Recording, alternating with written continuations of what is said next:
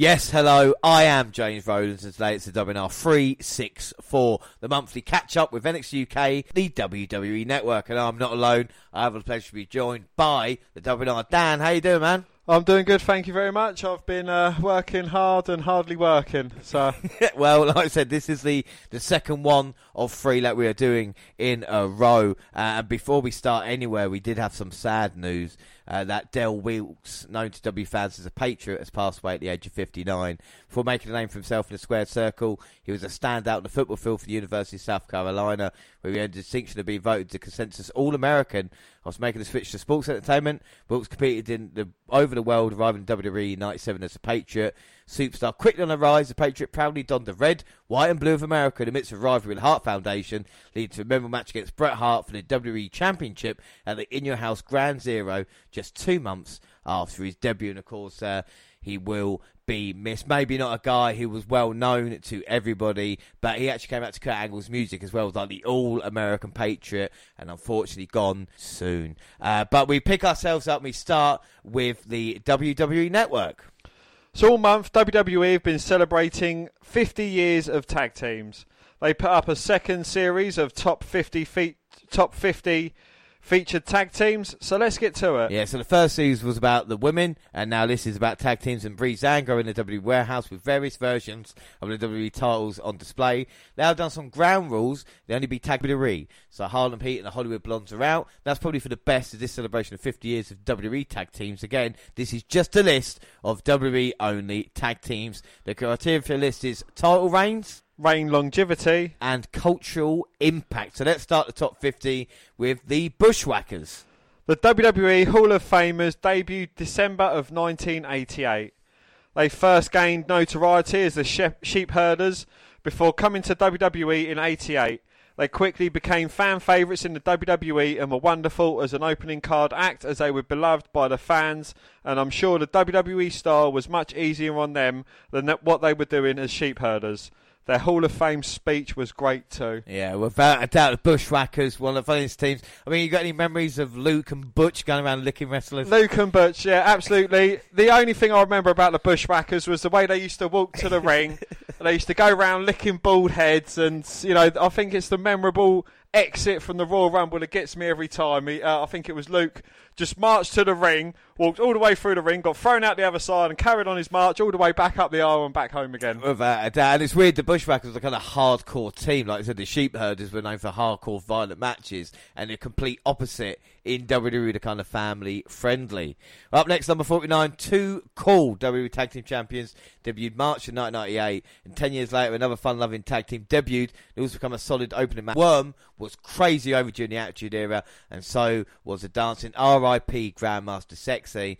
And unless you're around during this time, it's hard to explain how over these two got, especially with Rikishi. It was unbelievable, Dan, wasn't it? Indeed, again. So what memories do you have of Too Cool, James? Well, like I said, the Royal Rumble 2000, when the match itself got stopped for the dance-off between all three, and Rikishi unfortunately eliminating. But like I said, Too Cool so over, actually becoming tag team champions during that run as well. And of course, unfortunately, we lost Grandmaster Sexy, but Scott Taylor is now a coach in NXT.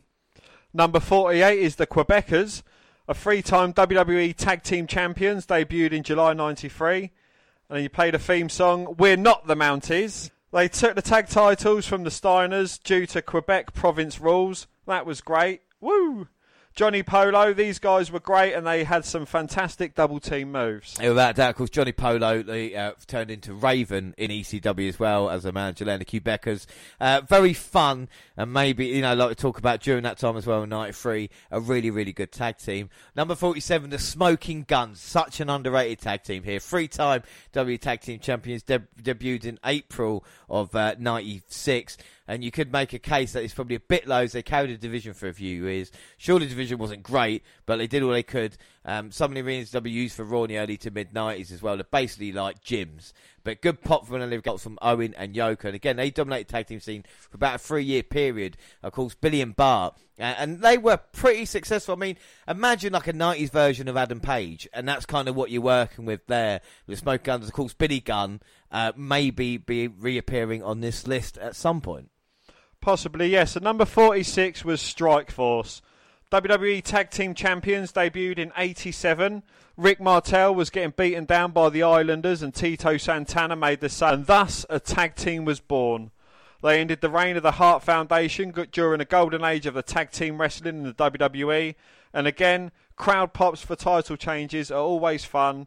And they were a great team. And number 45, the Head Shrinkers, debuted October 92. Samoan Fatu were Afa as their manager. The Samoan Wrestling Dynasty in the first memory. The hard-hit match with the Steiners at WrestleMania 9. Of course, Dan's favourite WrestleMania. The Shrinkers ended the reign of the Quebecers to a massive pop. Fatu would go on to become Rikishi. And of course, was inducted to the WWE Hall of Fame. Well, yeah, this was really early Rikishi. And again, you know, the great tag team match against the Steiners at WrestleMania, the greatest WrestleMania of all time. Number 44, X-Pac and Kane, WWE Hall of Famers, two-time WWE Tag Team Champions. Again, the disrespect to, well, really just about every team listed below them.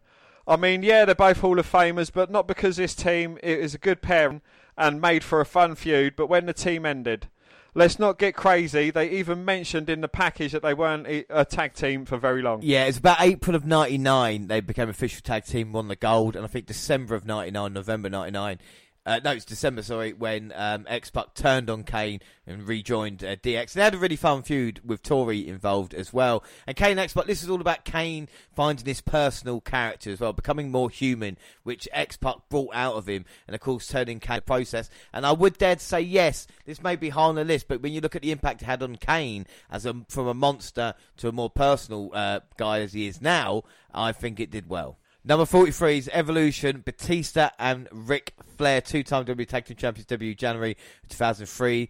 Pairing Big David Flair was a genius move as a man just soaked up everything he could and learned on the job for the Master League. Won the world titles at Armageddon. The Charlotte closed with all four members of Evolution holding WWE Gold. But again, would you argue this wasn't really a proper tag team, or during that time, you know, you've got to give them credit where credit's due? Well, I think, you know, as part of as a stable, they did kind of do the Undisputed Era thing of holding all the gold, so you know they kind of did have ambitions, and it was kind of the wisest thing to do, having Batista and Flair as a tag team, Triple H as a champ, and Randy as the kind of IC holder. So I think that was, I think it was a good, and they're not trying to play it off on the freebird. They're just kind of like these two were the tag team. This was the IC champ. This was heavyweight. So yeah, I'm happy they're on there. Well, up next is number 42, and it's Eminem. Three-time WWE Tag Team Champions, OVW Tag Team Champions, and nice. I'm assuming we'll see Morrison again on this list. They started the team in OVW, and let us hear Jim Cornette on commentary. The team was ready for prime time and got the call to SmackDown, where they had a wonderful run, where Mercury's face exploded. Is a great match that is mostly remembered for Mercury's face exploding. Yeah, I think that. But I think Eminem during that time didn't. The problem with some tag teams on this list, and what we're going to see, is that during that time with Eminem, where they were so good, they didn't have them teams to feud off. You know, they might have had Kendrick and London, and maybe a couple others. But you know, like you said, and when you look at the golden generation of tag teams, we had like 5 or 6 great teams. I think Eminem could definitely have been somewhere with them. I think they were a great tag team themselves. Have you got memories of Mercury Nitro? Well, with Eminem, I really did like the way they done their entrance. You know, the kind of the paparazzi kind of thing. I thought that was good. You know, I think they was both really talented guys as well. You know, with Nitro, I think he went on to bigger and better things. With Mercury, unfortunately, kind of personal demons hampered him somewhat in the ring. But yeah, you know, I thought that was a great team. Seeing Melina coming out as well was always a delight. We should mention Melina, that is great. Number 41, the Nasty Boys, W Tag Team Champions, 3-time WWE Tag Team Championship. The Nasty Boys were a fascinating story. So got over a huge tag match against the Steiners in WCW, and WWE immediately stole them because WCW didn't lock them up. That's not mentioned here, as apparently they went from Florida Championship Wrestling to WWE. In short order, they scored the upset win over the Hart Foundation to win the titles at WrestleMania 7. And if you count WCW run, they should be much higher. But the Nasty Boys again, another good Brian Knobbs and Jerry Sags. What were you a fan of? Were you more a fan of Sags or Knobbs? I'm a huge fan of Knobbs. Yeah, I think Big Knobbs does it for me. Would I let him hit the pit stop on me? Possibly not, depending on what kind of mood I was in. Up next, Dan. Up next, James, number 40, Rated RKO, WWE Tag Team Champions, and they debuted in October of 2006. And wait a second, I mean, they are both great, but again, two great singles wrestlers together for a short time doesn't make a legendary tag team. No way should they be above the Nasty Boys, Guns, Quebecers, etc. Again, you know, well, especially with Randy Orton, these are two of my favourite wrestlers of all time. But just know, if this team makes it, then Edge may show up on the list quite a few times. They, of course, mentioned a temporary reunion years later that would lead to their feud last year. Yeah, so, I mean, rated RK, Dan, what were your thoughts on them as a team? I thought they was actually quite a good tag team. They made a really good pairing. I think they both worked really well. Certainly better than RK Bro. Well, we might see them on the list, you never know. Up next, number 39, Brian Kendrick and Paul London, two-time WWE Tag Team Champions, debuted September of 2005. They were a fun team with unique style. They had a sweet rivalry with Eminem that delivered some quality matches, including them taking the titles off them. They then held them for 334 days, which nobody topped until the New Day in 2016. So 334 days. Yeah, that is an awesome reign. Like I said, during that time, just there wasn't enough tag teams. It was like you had like the Dicks, and you had like people like that who just weren't good. Juice and Domino, it just wasn't at that stage, unfortunately. Well, up next, 38, and this is going to be quite a surprising one. It is DIY. And they were NXT Tag Team Champions, debuted in September of 2015. And yes, good on them for including NXT teams. They debuted during the first Dusty Classic and then again in the Cruiserweight Classic. Man, that's something they need to bring back, is that tournament. It was one of the greatest things. We absolutely loved it. I think the rivalry we had when we picked a couple of wrestlers as well was great. Yeah. DIY win the NXT Tag Team titles from the Revival is one of the greatest matches you will ever see at NXT TakeOver Toronto. You think all this Young Bucks shit is good, you see the Revivals and DIY tearing the house down. Just have banger after banger before turning on each other and giving us probably the greatest rivalry in NXT history with classic after classic. I just want them back together again so they can turn on each other again, just so we can do this all over again, because if they done that on Raw or SmackDown, that would get fucking views out of the water. Without a doubt, there's no doubt. And I mean, of course, the DIY part, the reason why we do the Johnny Gargano War for most punishment taken in a match as well, coming against the Authors of Pain other match, with that turn happening, of course. Fantastic tag team, there's no doubt about it. Number 37, the world's greatest tag team, two-time WWE Tag Team Champions, debuted December of 2002. This team was fantastic. The run with Kurt Angle was perfect. It was just such a smooth fit for SmackDown. Those tracksuits are still awesome right now. They soon were fired by Kurt Angle and the world's greatest tag team was formed. Great team that's forgotten sometimes. Of course, Shelton's still kicking it on Raw, fresh with another run with tag champion with Cedric Alexander. But I told world's greatest tag team at Vengeance, I think 2003, versus Rey Mysterio and Billy Kidman is one of the greatest tag teams. Again, it's not another tag team that would not be on this list, but these two teams that night just meshed perfectly. Absolutely, yeah. With the world's greatest tag team, I think they suited Kurt Angle down to the ground. I think they certainly kind of helped him out. He didn't need the help, but they helped him as opposed to hindering him. And Charlie Hart, what's he doing? You mentioned I sent you a picture the other day, didn't I? Charlie Hart. Yeah. My God, I'll share that on Twitter and social media and all that. It's been tough since Jackie left him. He's fallen on hard times, yeah. Bless him. Up next, 36, and one of my personal favourite tag teams, Money Incorporated. Three-time WWE Tag Team Champions, debuted in February of 92. And it's perfect pairing of a millionaire with an accountant. And WWE was great at taking two guys that were near the back end of their careers, putting them together to get some more years from them. They touch on the fact that Money Incorporated facing Hogan and Beefcake at Mania 9 again was probably the highest mark for the team as far as the highest profile match. And back to Bree's anger as Breeze questions why DiBiase would be friends with an accountant, and Breeze mentioned you keep your enemies close. Well, we go into the next show. Number 35, we've got Jerry Show, Chris Jericho and the Big Show, W Tag Team Champions, debut July of 2009. Another team thrown together, and both guys are currently in AEW, which actually gives us hope that the Revival could pop up. Funny, the show, Jericho announced the Big Show as his new partner for a match inside the rings. One of their opponents is Cody Rhodes. The story is that Jericho needed a new partner after Edge tore his Achilles. The main thing I remember from their run was a feud with DX, though apparently Shaq was involved as well. And JR soundbites here. This is basically an AEW block. I also remember them getting their tag titles back from DX on the same night. TNA kick-started their attempt at recreating the Monday Night War. That must have been January of 2009. Jerry showed Dan, did they leave a lasting impact on you? I think they did. I think the biggest one I remember was... Oh, no, that was Show Miz, sorry. I mean, they all mesh, like, you know, Big Show. I think he's teamed up with quite a few wrestlers. I'm sure he's not going to be the first feature on the night. But yeah, Show Miz, I think Jericho with his talking and Big Show with his size kind of... And the hot tag worked well between them two. Their styles worked well. And, yeah, you know, anything you put Jericho with, I think he could actually smash it. Yeah, without a doubt. 34, The Natural Disasters, WWE Tag Team Champions, debuted July 91. This was a perfect pairing that added more years to Quake's WWE run and helped Typhoon get past his tugboat run.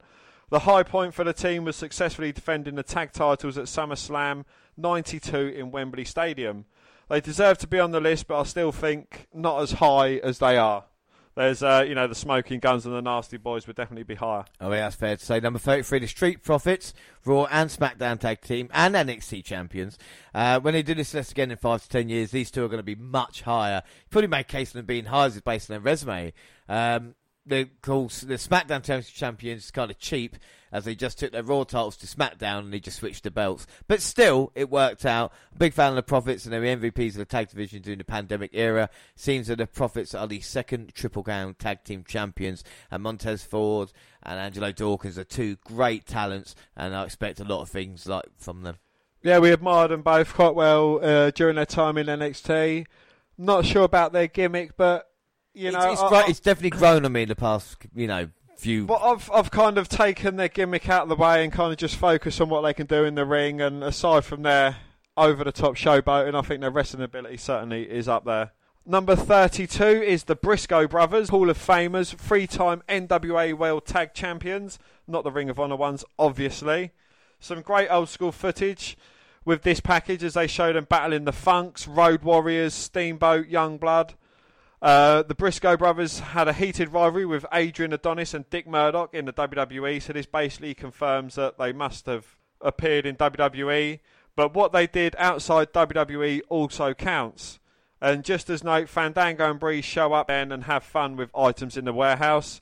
While assuming I haven't recapped them, this one was too good to pass up, as Breeze is sporting a Rowan Lamb mask, and each man is trying to Warhammer, and I can't do so. Breeze was saying, I knew Harper was special, gave me all the feels. Kudos to those in WWE for this nice little moment, as they didn't have to throw that in there. Yeah, without a doubt, it was lovely, because up next, number 31, Harper and Rowan, SmackDown Tag Team Champions, NXT Tag Team Champions. This team was great.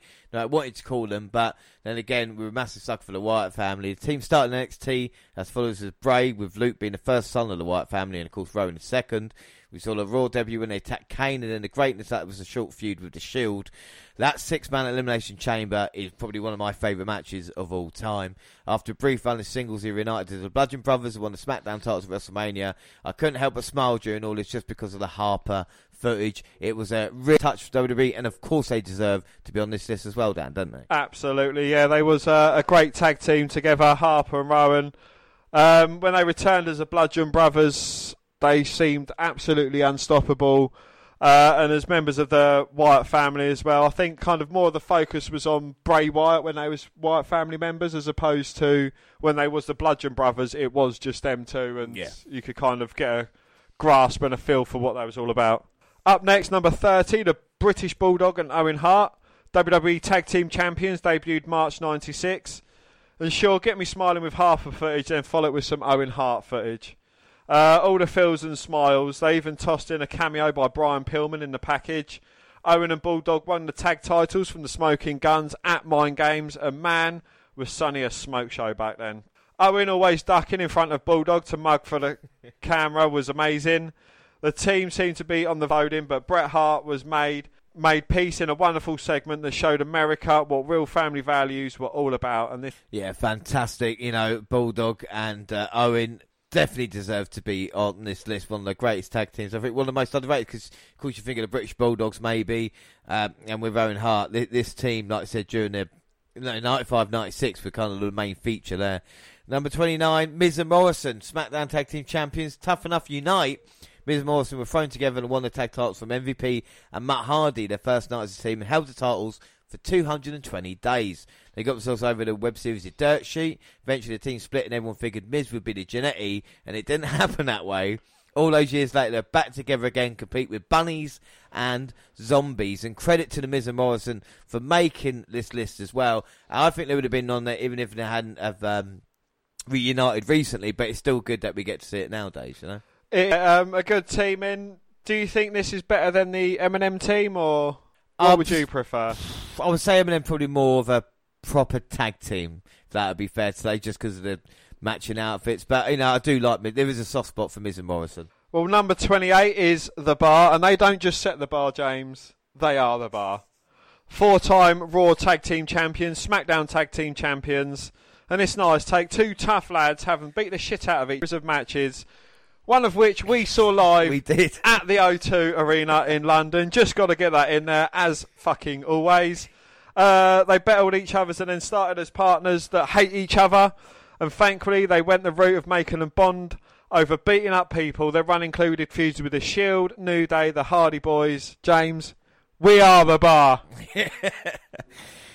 Great tag team there on the list. Hopefully they don't get forgotten about through history, you know. So this is just shoving two blokes together and kind of hoping for the best, meshing their names together.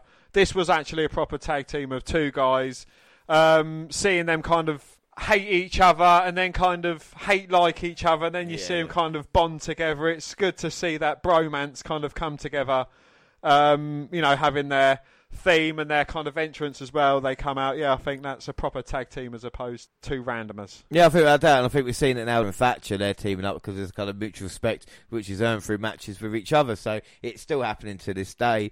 Another oddball tag team, number 27, Team Hell No.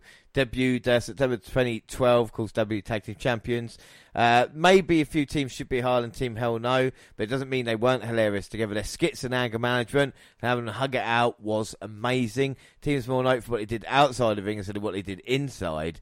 I'm still the Tag Team Champions is still pretty hilarious. The team went over even more to show the comedic side and proved he was more than just a world-class competitor in ring. This was Team Hell No, big fan of, yeah? Absolutely brilliant. And, you know, any time you need to, you can get them together and you can reunite Hell, you know. I think they've done it recently. What was it, Rumble? Yeah, Rumble, yeah. They've done it quite recently at the Rumble as well. So, yeah, you know, it's good. I think, again, this is not a case of just shoving two wrestlers together. I think it was a team formed by bonds, you know, and a team that, quite similar to The Bar, you know, they kind of didn't like each other, then they kind of formed a bond, and you're just like, I actually want to see them hug. Yeah, and you want to see them succeed as well, which makes a great tag team. Number 26, Nikolai Volkov and the Iron Sheik, WWE Tag Team Champions, debuted July of 84. Heat magnets. Sure, you can say it was cheap heat, but doesn't matter as they were just hated in the 80s. Just look at the garbage flying on them in the highlights. The high point of their run was winning the WWF tag titles from the US Express at WrestleMania 1. Big upset at the time, but as much as it needed it, they had the first Mania a title change. Both men ended up in the Hall of Fame as well, rightly so. Yeah, legendary tag team there. And up next, another legendary tag team halfway through the list, and it's Los Guerreros, two-time WWE Tag Team Champions, debuted August 2002. And of course, we love Eddie, but this seems a little high. At least several teams behind them should probably be above them. The highlight package is great, lays a show off Eddie cheating to win. Each had successful solo careers before, and they run as a team. Slightly why I don't think they run as together as much as other teams on the list. Still great seeing Eddie's footage. Like we said, this SmackDown 6 with those matches against Kurt Angle, Chris Benoit, and Edge and Rey Mysterio. I still get remembered from this day. That is an absolute great match, yeah. A great series of matches between the few teams. Did this pairing start of Eddie not respecting Chavo or something, or was that much later on? Because I'm sure Eddie, he kind of had a point of turning his back on Chavo and kind of... No, that was in WCW. Oh, was it? They did that in WCW. WWE is more Eddie, because Chavo turned on Eddie with Chavo Classic involved. my memory. I knew they'd done something together like that, but we watched so much wrestling over 6 years now, and it does get like that. Yeah. Well, number 24. Forget these guys. APA, WWE Hall of Famers, 3-time WWE Tag Team Champions. With how revered this team is in WWE lore, I kind of figured that they would have been a lot higher. The team was put together in their Ministry of Darkness run and then spun off into a bodyguard for hire team. The backstage skits were what got the team over as they drank beer, played poker and got into bar fights.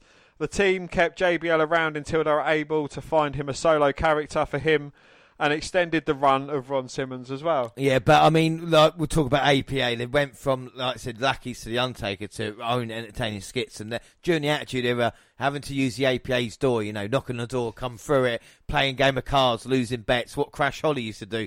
And even people employing them, you know. So when the Dudleys would attack, then they'd have them there to look after them. It made sense, and they were a fun team because they did just go into bars and just start having fights, didn't they?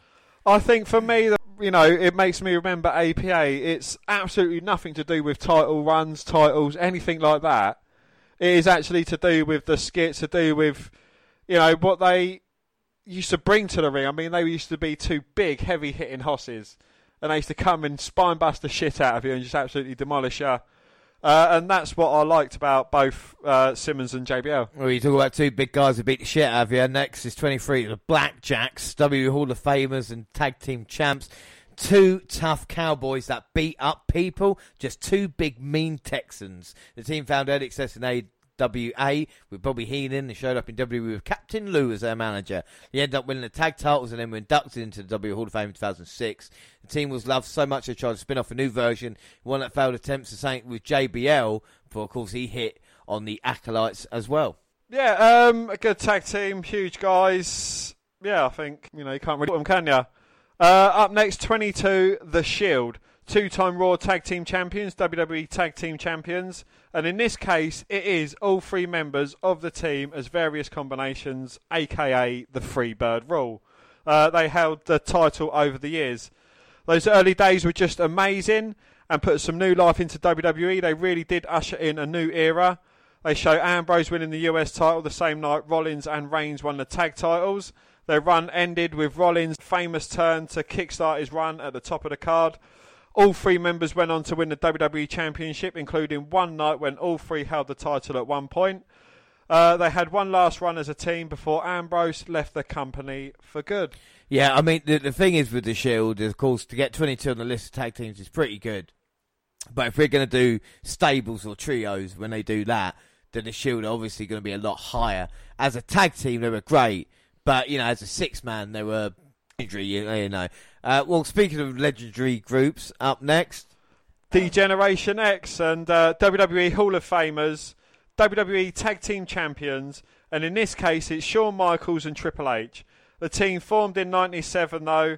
They didn't really team all that often until their second run nearly a decade later. And that second run is what earned them a spot in the list. Though they were nearly as edgy due to it no longer being the Attitude Era. DX won tag titles from Jericho at TLC, but that only reign. But they always seemed bigger than the titles anyway. What I'll say with DX is that, obviously, I don't think they should be this high on the list with the two of them. But I know you did like their stuff with feuding with like Shane and Vince and Big Show and Spirit Squad and stuff, didn't you? You know, that was entertaining. I think it was something to... It was a really watered-down version of DX. They wasn't edgy. They wasn't taking the piss. It was more about throwing glow sticks out and giving away stuff to them as opposed to kind of ripping the management and so on and so forth. Well, Breezango, welcome us back. They're still hanging out and having fun with various items in the W Warehouse. We get to our third program. At number 20, it's the Undisputed Era. 3-time NXT Tag Team Champions, debuted August 2017. Bastards. I remember how they debuted as well. Well, we'll get on to that. It covers the entire group in a combination of four, making a fantastic tag team. They showed their first appearance at NXT Tag Brooklyn when they attacked from behind NXT champion Drew McIntyre. Fish and O'Reilly won tag gold for the first time by ending the reign of Sanity. Air guitar as well there. Fish got injured. Fish. And Cole took his spot in the team, and soon Strong joined to give a stable we know and love after someone Pete Dunne. The group held the tag titles for a combined 560 days. The breakup was inevitable, but what a run, and perhaps down the line they can revisit this as well. How entertaining were the Undisputed Era, Dan, when we were watching during that time? Well, James, what was my first reaction to Undisputed Era, and then kind of what did it evolve into? I mean, if you can't take something I absolutely hated at the start and turn it into something I absolutely loved and didn't want to see break up, I mean, with a tear in my eye. It was unbelievable. Yeah, absolutely. Yeah, it was a great, and hopefully, yeah, again, I'd love to see them kind of Undisputed Era on the main roster. It would be absolutely perfect. No doubt. Up next, the Soul number 19, that's Rocky Johnson and Tony Atlas. WWE Hall of Famers, WWE Tag Team Champions. And for those wanting some older teams, well, here you go. They had some bitter rivalries with the Wild Samoans and knocked them off in a wild no DQ match to win the WWF World Tag Team titles. In doing so, they became the first black tag team champion, and crowd reaction to this win was absolutely fantastic. You talk about teams making history, and there is definitely one tag team there making history. And up next, maybe a little surprise, number 18, Mr. Fuji and Toru Tanaka, W Hall of Famers, 3-time W Tag Team Champions. More old school goodness. Growing up, I knew Mr. Fuji as a manager, so it's kind of cool seeing a video of him in the ring. The team controlled the tag team scene during the 1970s, managed by the Grand Wizard and classy Freddie Blassie. In total, they held the titles for over 500 days. They touched on various rivalries they had, which mentioned Tanaka went on to star in movies including Pee Wee Herman's movie, and Fuji became one of the best known managers in the WWF. Banzai! Up next, number 17, the Steiner Brothers. 2-time WWE Tag Team Champions, 7-time WCW Tag Team Champions, but we don't count that here, so it's only 2-time WWE Tag Team Champions. Oh man, I can already hear people screaming that this is way too low. But this is WWE, not WCW.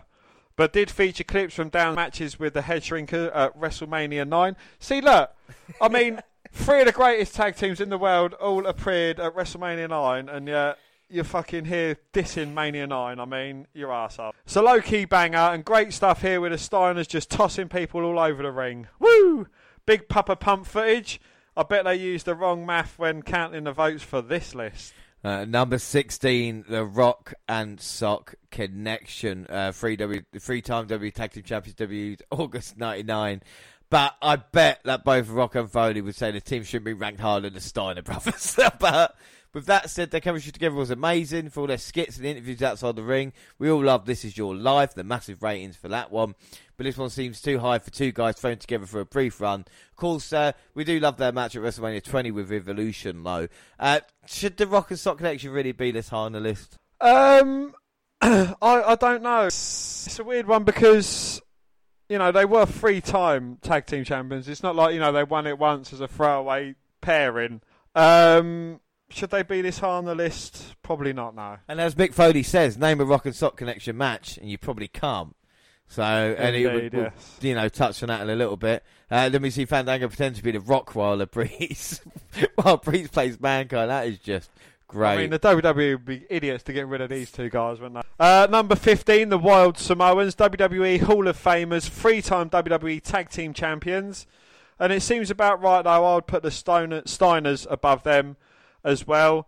The Samoans worked Stampede, NWA in Japan before heading to WWE in 1979 with Captain Lou as their manager. They instantly got over in New York, and it's cool seeing the original Samoan drop being used so many years ago. They tell us here that the team held 21 titles total in various territories. They also touched on their family and who has followed. That is mental. When you think about 21 different tag team championships around the world. I couldn't even name 21 different fucking territories, let alone win the titles in them territories. Right, well, number 14, the Rockers, and they say they're WWE Tag Team Champions, but we'll get onto that in a minute. 2-time AWA Tag Team Champions, so they're crediting them with the WWE Tag Team title now, even though there was a phantom title change from the Hart Foundation. It was never officially recognised. Again, it was a Saturday night main event. The rope had broken, and they basically did the title change and then said, no, we're not going to do it. Should the Steiners be higher? Maybe so, but the Rockers were great and revolutionary and probably should have had a run with the titles for the inevitable split.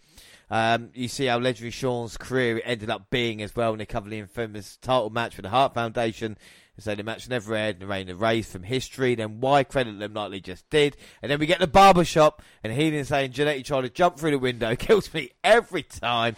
And of course, we thought about the reunion in 2005 on Raw as well, when a feud with Kurt Angle. What are your thoughts on the Rockers, Dan? They really shouldn't be on this list, let alone this high on the list. I mean, yeah, they was a good, fun tag team. Yeah, are they just doing it to say, look, F you, Young Bucks, this is the real Rockers? Well, I don't know. Who's up next, though, Dan? Up next, we have the Mega Powers, number 13. WWE Hall of Famers debuted in October 1987. Oh, wow. After seeing the Soul Patrol and Fuji Tanaka listed, I figured there was no way the Mega Powers were making this list. Well, man, this list is just full of surprises. They were basically put together just so they could split and make Vince enough money that Scrooge McDuck would be jealous, which it did. The crowd response to these two and the way they carried themselves is something else. These two are the definition of the word superstar. The handshake, the Mega Powers versus the Mega Bucks. All this just to make my soul happy. Yeah, they maybe shouldn't be this high, but like I said, the feud, the reason why they became a tag team was, like I said, to have that split, which made it one of the most successful WrestleManias of all time. And number 12, the Valiant Brothers, W Hall of Famers Tag Team Champions. Another team just before Dan's time. So more of old school goodness. They were also managed by Cat, held the titles for Shade over a year. They had rivalries with Putski and Santana, and Guerrilla and Zabisco. I love seeing the old footage of title change for that era. The crowd reactions are great, and the team entered the Hall of Fame in 1996. Number 11 was Demolition, three-time WWE Tag Team Champions, debuted February 1987. I was hoping top 10, but this seems quite solid. Yes, they play the theme music. Here comes the axe. Here comes... Demolition is awesome and overcame the stigma of being Road Warrior rip-offs and became a legendary tag team. It's kind of silly they rank this high yet aren't in the Hall of Fame. I know there may be bad blood, but put them in already. And then Fandango wraps things up for this episode. Yeah, so Breezango welcome us back. And a hint what's looking like in the top 10. So far, so good for this list. We've seen 40, now into 10. And number 10 is the British Bulldogs. WWE Tag Team Champions debuted October 1984. There is no surprises here. This is a team a lot of people think of when you hear 80s tag team wrestling. Just an extremely influential team, and their wars with the Hart Foundation are legendary. Plus Matilda. We all love Matilda. They touch on Mania 2 with Ozzy in their corner as a high point of their run. They beat the Dream Team for the tag titles. Gorilla saying history made during a title change is always great. Matilda joined the team in 1987. They make sure to give her a few more minutes of fame, which this package was great. You also note Davy's single career and being inducted into the Hall of Fame, and the Jack Squash as well was always nice. Dan, British Bulldogs, the greatest tag team to ever come out of the UK. Absolutely, yeah. You just can't fault them. I think those two absolutely brilliant big guys. Certainly, there's just no bad words to say about their careers. Not at all. Number 9, the Brothers of Destruction, two-time WWE Tag Team Champions, WCW Tag Team Champions during the Invasion angle. This is high, but this isn't our list. Probably the most intimidating team on the list, and really their careers are tied to each other, whether they were a team or feuding with each other. They touch on winning the tag team titles and the cage match to unify the titles with the WWE titles against Kanyon and DDP. That was just an absolute squash. They even mentioned their partnership was sporadic, but they could always throw them back together at any moment. They deserve a spot on this list, but I don't know about top 10, and I really don't know if it should be Bulldogs. Well, not sure, but, we talk about devastating tag teams in history. Brothers Destructions are Brothers Destruction pretty up there. We get a brief video package of notable female tag teams, the Bellas, the Kabuki Warriors, Dakota Kai and Raquel Gonzalez, Jumping Bomb Angels, Shania Baszler and Nia Jax, the Glamour Girls, Ember Moon and Shotzi Blackheart, Cross and Bliss, The Way, of course Hartwell and LeRae, and the Golden Role Models as well. The Iconics. And before we move on to number 8 on the list, the New Age Outlaws, 6-time WWE Tag Team Champions, Hall of Famers as well. Jesse James and Billy Gunn were paired together, and a tag team sensation was born. They cheated to win to take the titles off LED and never looked back. We watched them shaving Hawk's mohawk and tossing Foley and Funk off the stage in a dumpster. They were a natural fit for DX, and they become one of the most over acts ever. They reunited many years later and had one last run with the tag titles as they won them at the 2014 Royal Rumble. James, they had an iconic opening line to the start of all the entrances, James. Could you recall any of the lines from it? Well, do you know what? I could probably do even the bit, oh, you didn't know your ass Bella Coles, and then Road Dogg coming out there. But I think, because it started... Well, Dan, you'll know it better than I, wouldn't you? Ladies and gentlemen, boys and girls, children of all ages, D-Generation X proudly brings to you its Tag Team Champions of the World, Road Dogg Jesse James, the badass Billy Gunn. The New Age Outlaws. And now, of course, if you're not down with that, Dan's got 2 words for you. Suck it! Yeah, I love the Outlaws. Fantastic tag team. Up next, number 7, the Usos. 4-time SmackDown Tag Team Champions, 2-time WWE Tag Team Champions, the final team on this list from the Samoan Dynasty, and they have been killing it since 2010. It took them a bit of time to find their footing, but by Mania 30, they were off and running. Remember the War Dance when they made their entrance? Coincidentally, they ended the last title run of the New Age Outlaws in 2014. That was the infamous Chicago show where the crowd tried to hijack things in the name of CM Punk. The heel turn was much needed and put them on another level, leading to their fantastic feud with the New Day. Yeah, without a shadow of a doubt, the Usos. And like we say, maybe in years to come, they'll be even higher on the list when it comes there as well. And up next, what a rush! Number 6, the Legion of Doom. Of course, Hall of Famers, 2-time WWE Tag Team Champions. And this is about right considering the 5 teams we have left. Again, I wonder if there's anything other than a WWE run factored into this. We get lots of NWA goodness in this package. They make the WW in 1990, and we got some of the best reactions for any act at the time. Everyone wanted a dream match with Demolition, and happened a few times, but nothing major. Instead, LOD knocked off the Nasty Boys to win the titles at SummerSlam in MSG. Massive pop for that. They left in 92, then had a run in WCW, returned in 97. And it's interesting how LOD became the old tag team for the Outlaws, put over pasture. Then the Usos did the same to the Outlaws. What are your thoughts on Legion of Doom, Dan? Yeah, absolutely brilliant. They're kind of one of the first tag teams I remember, just because of their kind of huge spikes as they come to the ring, their kind of dominating presence. They just no-sold everything. They beat the fuck out of everyone. It was just 2 badass blokes, that couldn't be beaten, in my opinion. Yeah, Love them. Without a shadow of a doubt. All right, we're going to get into our top 5 now of the list. Dan, do you want to kick us off? Well, number 5, the Dudley Boys. WWE Hall of Famers. 9-time WWE Tag Team Champions. 8-time ECW Tag Team Champions. The most decorated tag team in professional wrestling history. We start with some sweet footage from ECW before moving to their WWE run starting in 99. They came in just after Public Enemy was turfed from WWE and overcame any stigma that may have caused about ECW guys. Of course, they became masters of using tables, which Bubba has said Public Enemy made popular. They had an epic rivalry with Edge and Christian and the Hardys. Those TLC matches are still in stain, still stand up to today's generation. In 2015, they returned to WWE after their TNA run, and they had some fun matches with New Day, and soon they were inducted into the Hall of Fame, and rightly so. Without a doubt, the Dudleys, one of the greatest tag teams of all time, like I said, with 3 others, and the other one, Edge and Christian at number 4, 7-time WWE Tag Team Champions, debuted October 98 as the Brood. I would have had Edge and Christian maybe behind Dudley Boys a little bit, because Jessica and Dudley had such a longer team.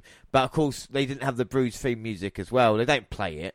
And they redefined tag teams, wrestling the Hardys and the Dudleys with tables, ladders and chairs. It's actually cool that Edge and Christian won the initial triangle ladder match, and then TLC 1 and 2.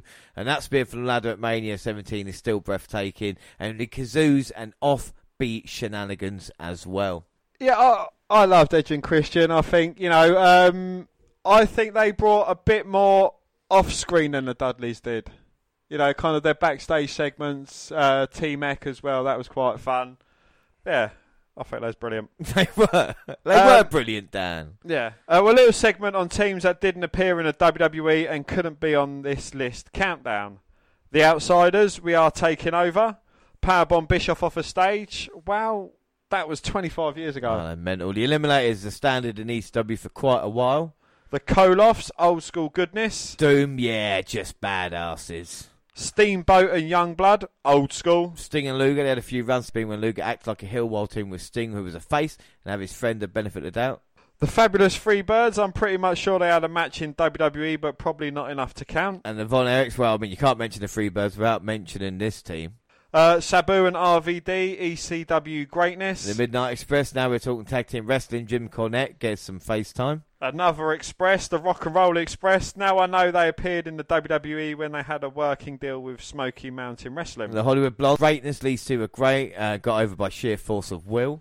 The Four Horsemen, again, weird not to include the Brainbusters on this list. The Harlem Heat, W Hall of Famers, you could say they are the greatest tag team in WCW history. So now it's the top three. Dan, why don't you give us who is in third place? Well, in number 3, the Hart Foundation, WWE Hall of Famers, 2-time tag team champions, and perfect examples of power and finesse making a perfect team. Anvil was a badass with a charisma and promo ability, while Brett was a technical marvel that would piece things together. They were perfect together, and after a hill run, the fans couldn't help but cheer for them. They ended the run of the Bulldogs, and we get a lengthy segment on their 2 out of 3 falls win over Demolition at SummerSlam. A fun match with a massive pop. The team was inducted into the Hall of Fame, and that was where that maniac rushed the stage and tried to attack Brett. That just the end of what a team should be, and teams tried to copy that formula for years. Without a shadow of a doubt, with the Hart Foundation, like I said, deserved of the top 3. And at number 2, it's the Hardy Boys. 6-time WWE Tag Team Champions, Raw, WWE Tag Team Champions, and SmackDown Tag Team Champions. They really put New Day at number 1. The Hardy Boys debuted in '98. They won their first tag titles for the Acolytes. They put themselves on the map, along with Edge and Christian, in the first tag team ladder match, or the Terry Invitational Tournament. These were added with a new golden age era of tag wrestling. They split the team up a few times, and they each found success as singles for leaving WWE after nearly 7 years. The team returned at Mania 33. That seemed easy to call once the ladder stipulation was added. A great moment, easily the biggest moment from that show. The crowd pop was nuts. That was an incredible moment at WrestleMania, Dan, wasn't it? Absolutely, yeah. Well, you know, it was a tag team match, but I wouldn't have called the Hardys being there. And it was a great surprise for me. It was. Well, up next, we've had 49 teams. We've got a long left. Don't you dare be sour! Clap for your number 1 tag team and feel the power! Yes, James, it is the New Day. 7-time SmackDown Tag Team Champions, 4-time Raw Tag Team Champions. And it also dawned on me that we have a 3-man group as the number 1 tag team in WWE history. It seems kind of unfair to the 2-man teams on this list. I kid. Early New Day vignettes, and man, did that crowd turn on them. New Day sucks. Well, thankfully, that's what they needed, as they were turned heel, and the rest is history. As they moved out of the way and let them do their thing, they were so entertaining that the fans turned them face. Their second reign ended up being the longest reign of any team in WWE history, as they broke Demolition's mark. It's kind of crazy how many things they were able to get over. Cereal, trombones, pancakes are just a few things to mention. Their touch on their rivalry with the Usos, and I recommend checking out the Raw the 2 teams had inside Hell in a Cell a few years back. Just just brutal stuff. Beautiful and beautiful. And brutal. Beautiful and amazing. They also touch on Kofi Mania, which is still a moment that brings a smile to my face. The crowd was just so happy, and it was just such a great feel-good moment. Yeah, fantastic stuff. And Breezango wrap things up, want to debate about the ratings of social media. I'm sure they've already started. Credit to 411 Mania now for that as well. Thoughts? Well, Eddie, Billy Gunn, Bulldog on the list twice, so it'd be interesting to see how many there. Might just be WWE, but the majority of the teams ended up turning on each other as well. It's kind of the tag team ways. What do you think of that top 50 list that WWE just gave you, Dan? You know, it's a WWE one. I think I would have had a few more NXT teams on there, you know, personal choices. But they say it is, you know, you kind of need to be tag team champions to kind of qualify. It's not a bad list, a few seem out of place, a few maybe spite moves perhaps. Well, let's see, right? So here's the top 15, because we did the top 15 tag teams on the WNR75, which, considering we're on the WNR364 right now, seems years ago, which it is. Mate, I couldn't even remember. All right, so we're going to go 15 down. And like I said, this is from WNR75. So this is from like 2016, 2015. So this is how long ago it was. Our top 15, compare it to the WWE list as well. Number 15, we've got Money Inc.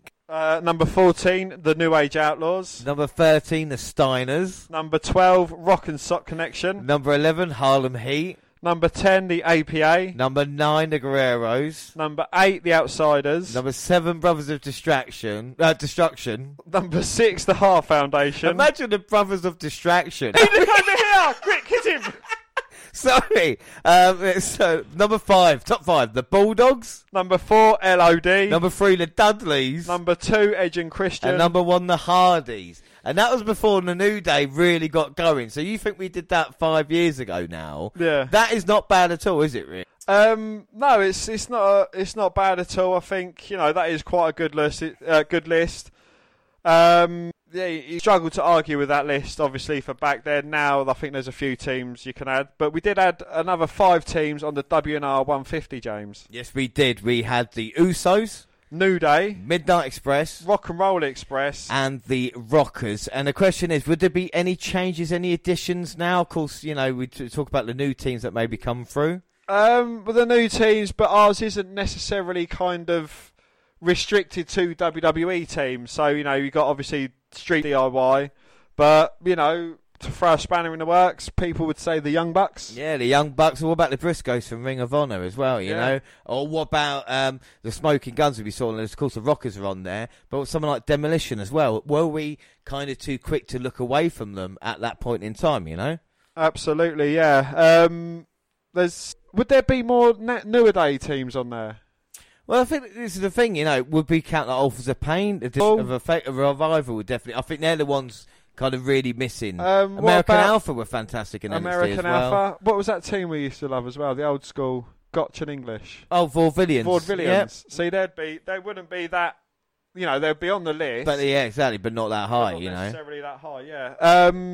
Yeah, a few teams. I don't know. We could probably add to a new list at some point in the very near future. That's what I'm saying. When we get time, we will work on new lists for the WNR. But of course, another new network program was the Broken Skull Sessions as well with Mick Foley. Now, we're going to do like a full, in-depth review of this one. But the thing with Mick Foley's life and career is that it's been so well documented, whether it be from Have a Nice Day, whether it will be from like these documentaries that WWE've done. There's a recent A&E one as well, or of course recent stuff.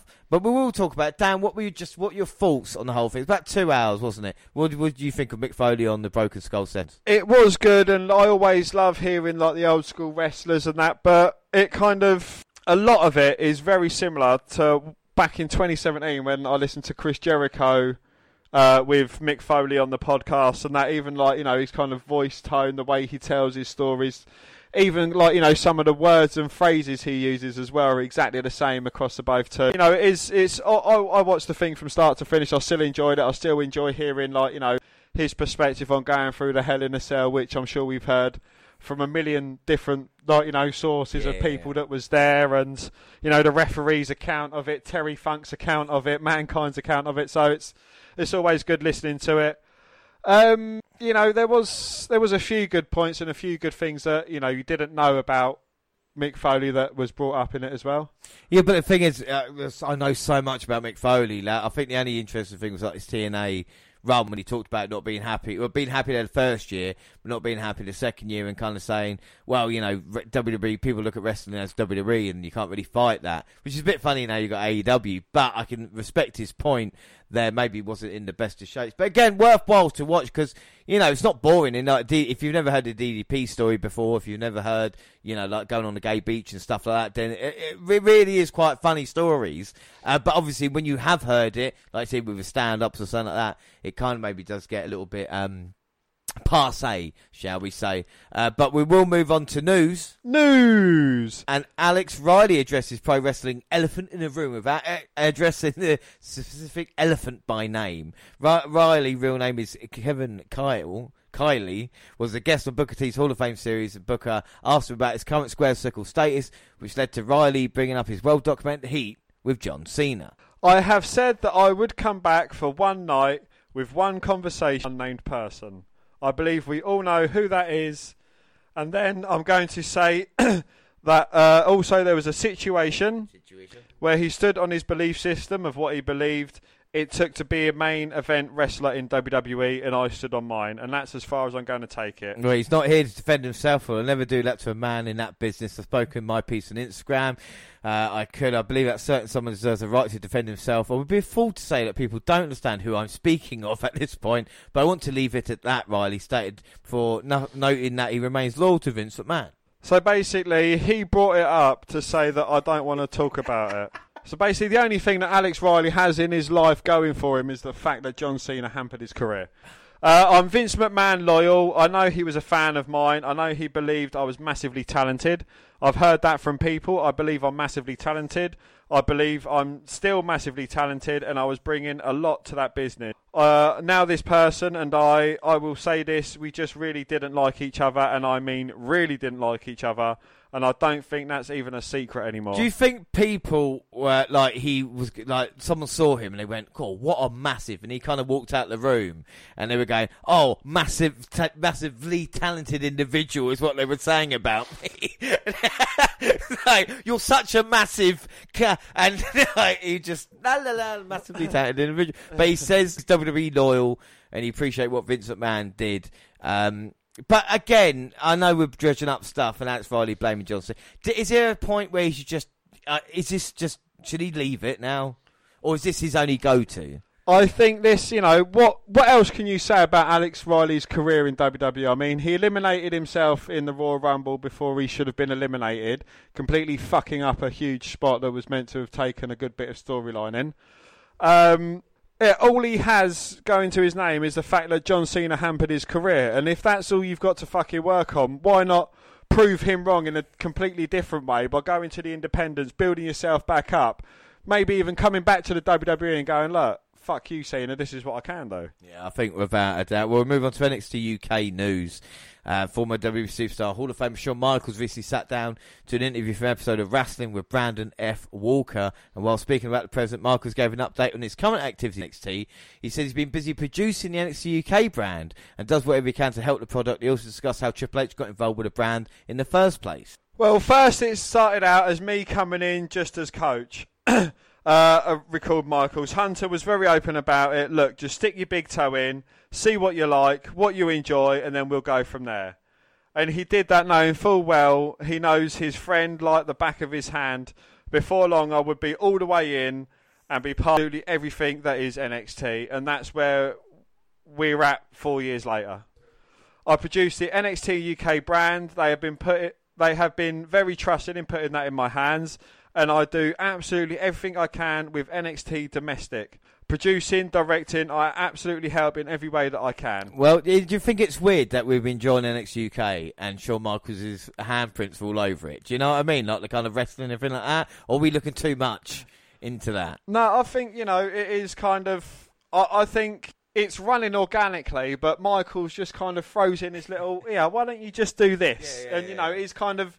All he's just doing is putting a tiny little bit of wisdom in, but he's making a 3-star match going into a 4.5, 5-star match. Yeah, I think that's perfect. Well, the topic of Walter was also brought up during the interview, which he said Walter was pretty good. Michaels quickly agreed, and he said he would put Walter up against anybody. Michaels is asked if he thinks anything about the matches he can have against Walter, and if there's any other talents he had to have the same thoughts about, and he says, with Walter, I would definitely leave that alone. Now, move on to arrivals. Revolution Pro Wrestling is returning to live events, and one of their feature shows is scheduled for the 4th of July. At the event, the champion Jamie Hayter was going to defend the Rev Pro Undisputed British Women's Championship against Sky Smithson in a no DQ match. In an update on the official Rev Pro website, the title has now been vacated as both Smithson were contacted by NXT UK about a tryout and both talents accepted the offer. Rev Pro wished Hayter and Smithson the best of luck going forward. As the 4th of July showed, Giselle Shaw and Zoe Lucas will compete for the vacant championship. Before Hayter, Shaw and Lucas were the last two holders of the Rev Pro women's title. Does that say something about Revolution Pro Wrestling when these women are giving up championships to have a tryout? Not the job, but just to try out, you know? Or does it show the impact NXT UK has in Britain now, you know? I think, you know, this is the way into WWE that people from Britain have been looking for. I mean, you know, before that, you've seen the struggles that Paige had getting to WWE. They made a fucking movie about it, starring The Rock. But, you know, you kind of seen them troubles. So I think, you know, kind of having that NXT UK and, you know, with Shawn Michaels having his hand in it, he's going to be talking to Triple H over at NXT, who's going to be talking to his father-in-law, Vince McMahon, at WWE. So kind of, you know, if you want an in, that is the best way to do it. But we get a new group of recruits from Asia report for training at W Performance Center in Orlando, Florida. Fei Cheng Wang, he's got a massive wang, 6'2" he is, and weighs 242 pounds.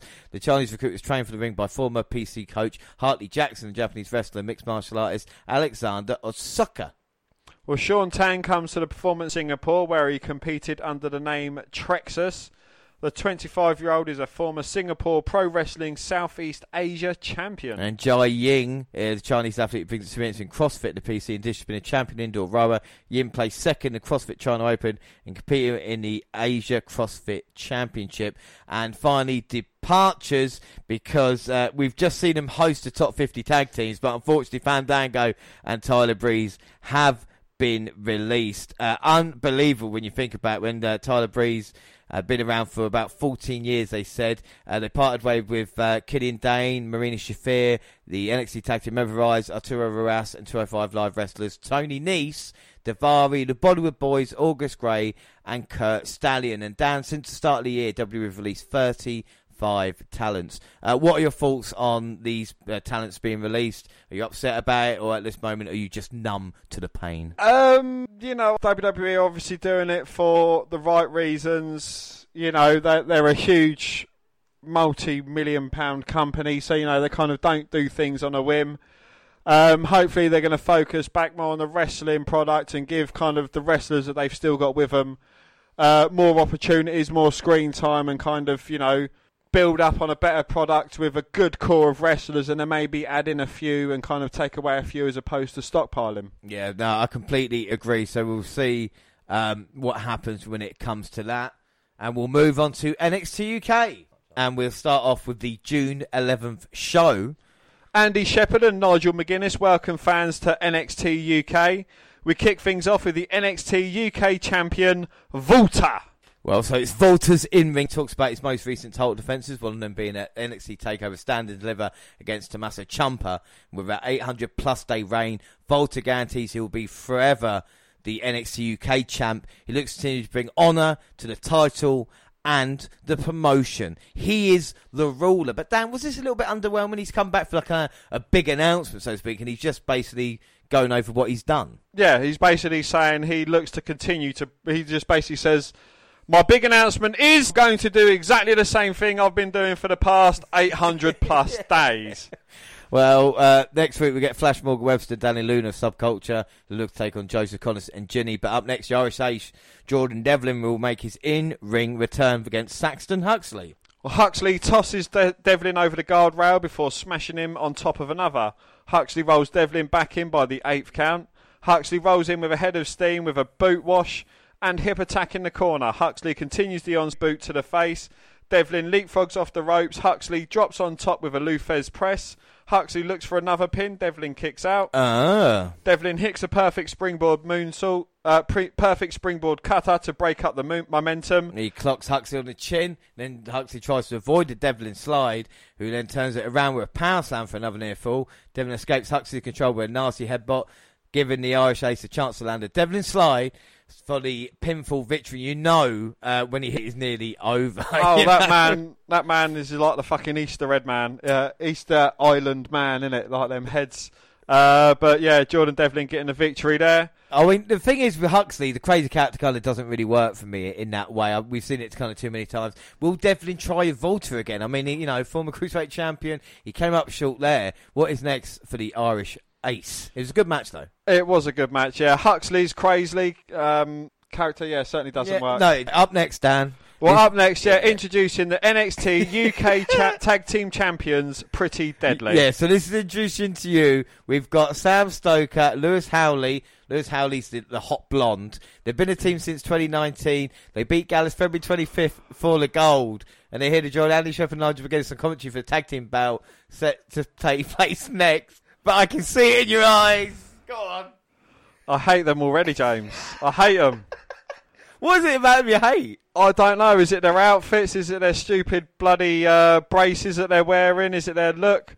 I don't know, but I know we used to see it a lot, but seeing a wrestler with a shaven face just doesn't really fucking work for me.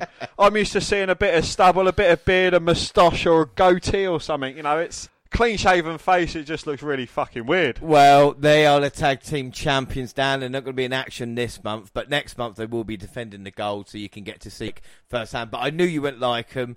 But yes, boy, you've been introduced to them now. And of course, the match is Symbiosis, which is Prime Mountain Tyson T-Bone with Eddie Dennis versus Dan Maloney and Andy Wilde. Yes, he's fucking furious. Tyson, T-Bone and Maloney are both tagged in by their partners. T-Bone lands a big strike to the spin of Maloney. Primate flies in following the tag. He lands a heavy forearm to the side of Maloney's face. Symbiosis joins forces and smash Maloney in the corner. T-Bone is back in as the legal man. Looks for the cover. Maloney kicks out again. Primate hits a massive spear in the corner. Maloney gets caught midair but recovers in the centre of the ring. Andy Wilde is tagged in. Wilde tries to take on Symbiosis with back and forth shots. Primate then hoists Wilde up with an exploder suplex. T-Bone is tagged in. T-Bone drives Wilde into the mat with a power slam as Primate flies off the top with a nasty headbutt.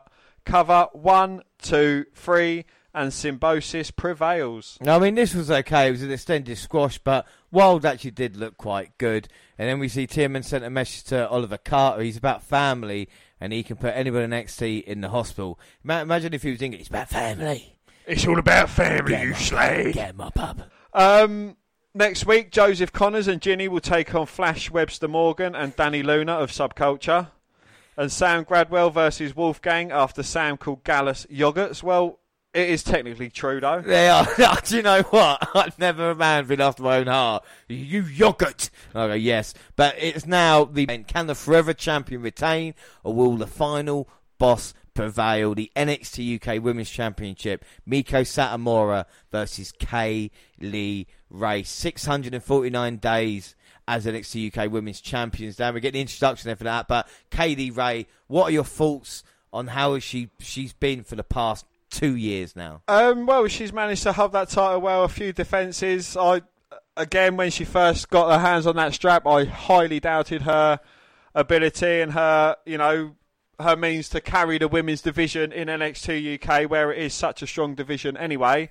But she's done well, managed to kind of get through the pandemic. Obviously, there was an extended break for the NXT UK brand. So, this kind of title run has been extended a bit more than needed. But still, she's done well. She's had a few great matches.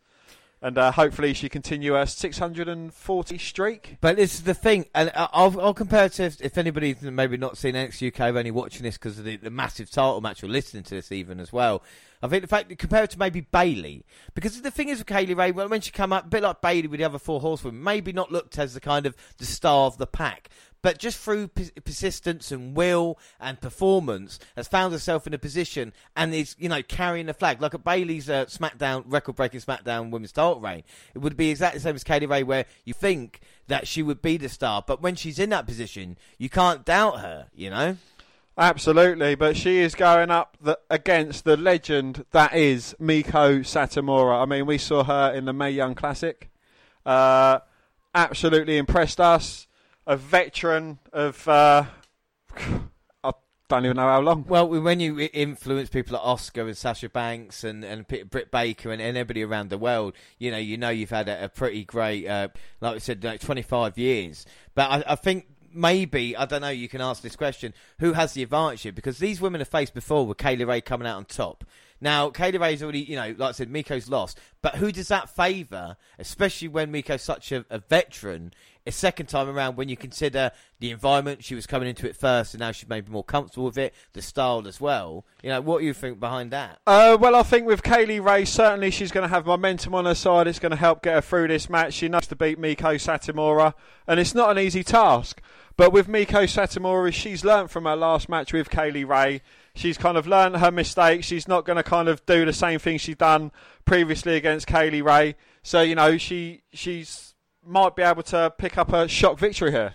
Well, this is the thing, and I think with Miko, like I said, learning from the experiences, like I said, how many times has she won in her career, how many times has she lost, and what's she taken from that? Kaylee Ray at this moment is going on a kind of unbeaten. When the gold is on the line, she's walking out. We've talked about that. We've seen it before in history. You talk about a Goldberg streak or something like this, what it does to mentality. But is Kaylee Ray maybe thinking, I've beat you before, and now is going to look at her as maybe kind of easier target as opposed to someone else?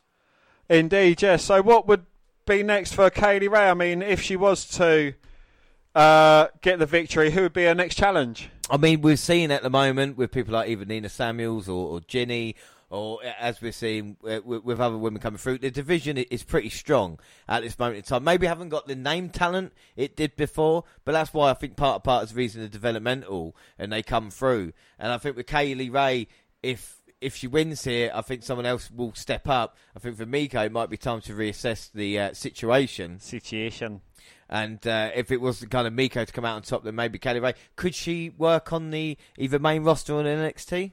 I think NXT would certainly give her a good hand at what would be expected of the main roster. But yeah, I think she'd certainly be a great asset to any brand that she'd go to. Well, I think the thing with Kaylee Ray is interesting is that, again, it's like we're going, well, if she went to NXT, she probably won't be champion, but might have success. The same we thought with NXT UK. And let's not forget the women she beat, Rhea Ripley and Toni Storm in that triple threat match and what they've gone on to accomplish since then as well. Every time people doubt Kaylee Ray, so even in this match we think, she might not come out top.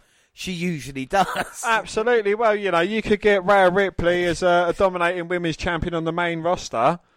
Kaylee Ray says, well, guess who took your title from you last time, bitch? Exactly. I'm back again. So, they'd be setting up a great storyline, and hopefully they could kind of use some NXT UK stuff from there as well, and they'd be like, oh, wow, these have come from NXT UK. Check it out a bit more, I think. Well, and I think the thing I like about Kaylee Ray as well is the kind of style and the message. It's not just even the way she looks. Maybe they've got like kind of WWE look about her, but it's definitely just the way she goes about her business. We talk about Miko being a veteran, and Kaylee Ray's been there and done that around the scene. And I think this is what it's helped her in this moment of keeping that title for that amount of time. But you've got to wonder if there's a little voice in the nagging in the back of her head saying, if that 6 months wasn't shut down, would I still be champion at this point, Absolutely. Have they just been kind of like delaying all, consequences for... like in her head, because like I said, Piper Niven now has kind of been called up. So sorry, who? Oh, sorry, Doudrop. Oh, yeah. She's on the main roster now. So, we talk about the landscape in NXT UK, the women's division is definitely changing.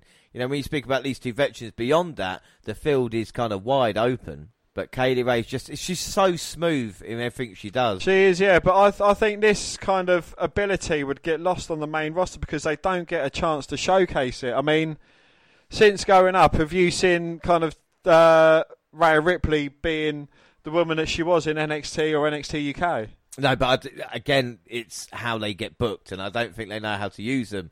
And I think Kaylee Ray's used here. I mean, even Miko Satomura, it feels like such a huge deal she's on NXT UK because of the kind of hype and the surrounding of and seeing her and even her getting to this shot. She wasn't just giving it. I mean, she was when she first came, but she had to earn it again. We watched the gauntlet match that she was involved in as well. So, we know, and it shows you the talent in the division. Absolutely, yeah. I think the NXT UK, I think we need to shout for the rooftops. I think sometimes the women's division here gets forgotten about when you look at who's come and gone from it. Absolutely.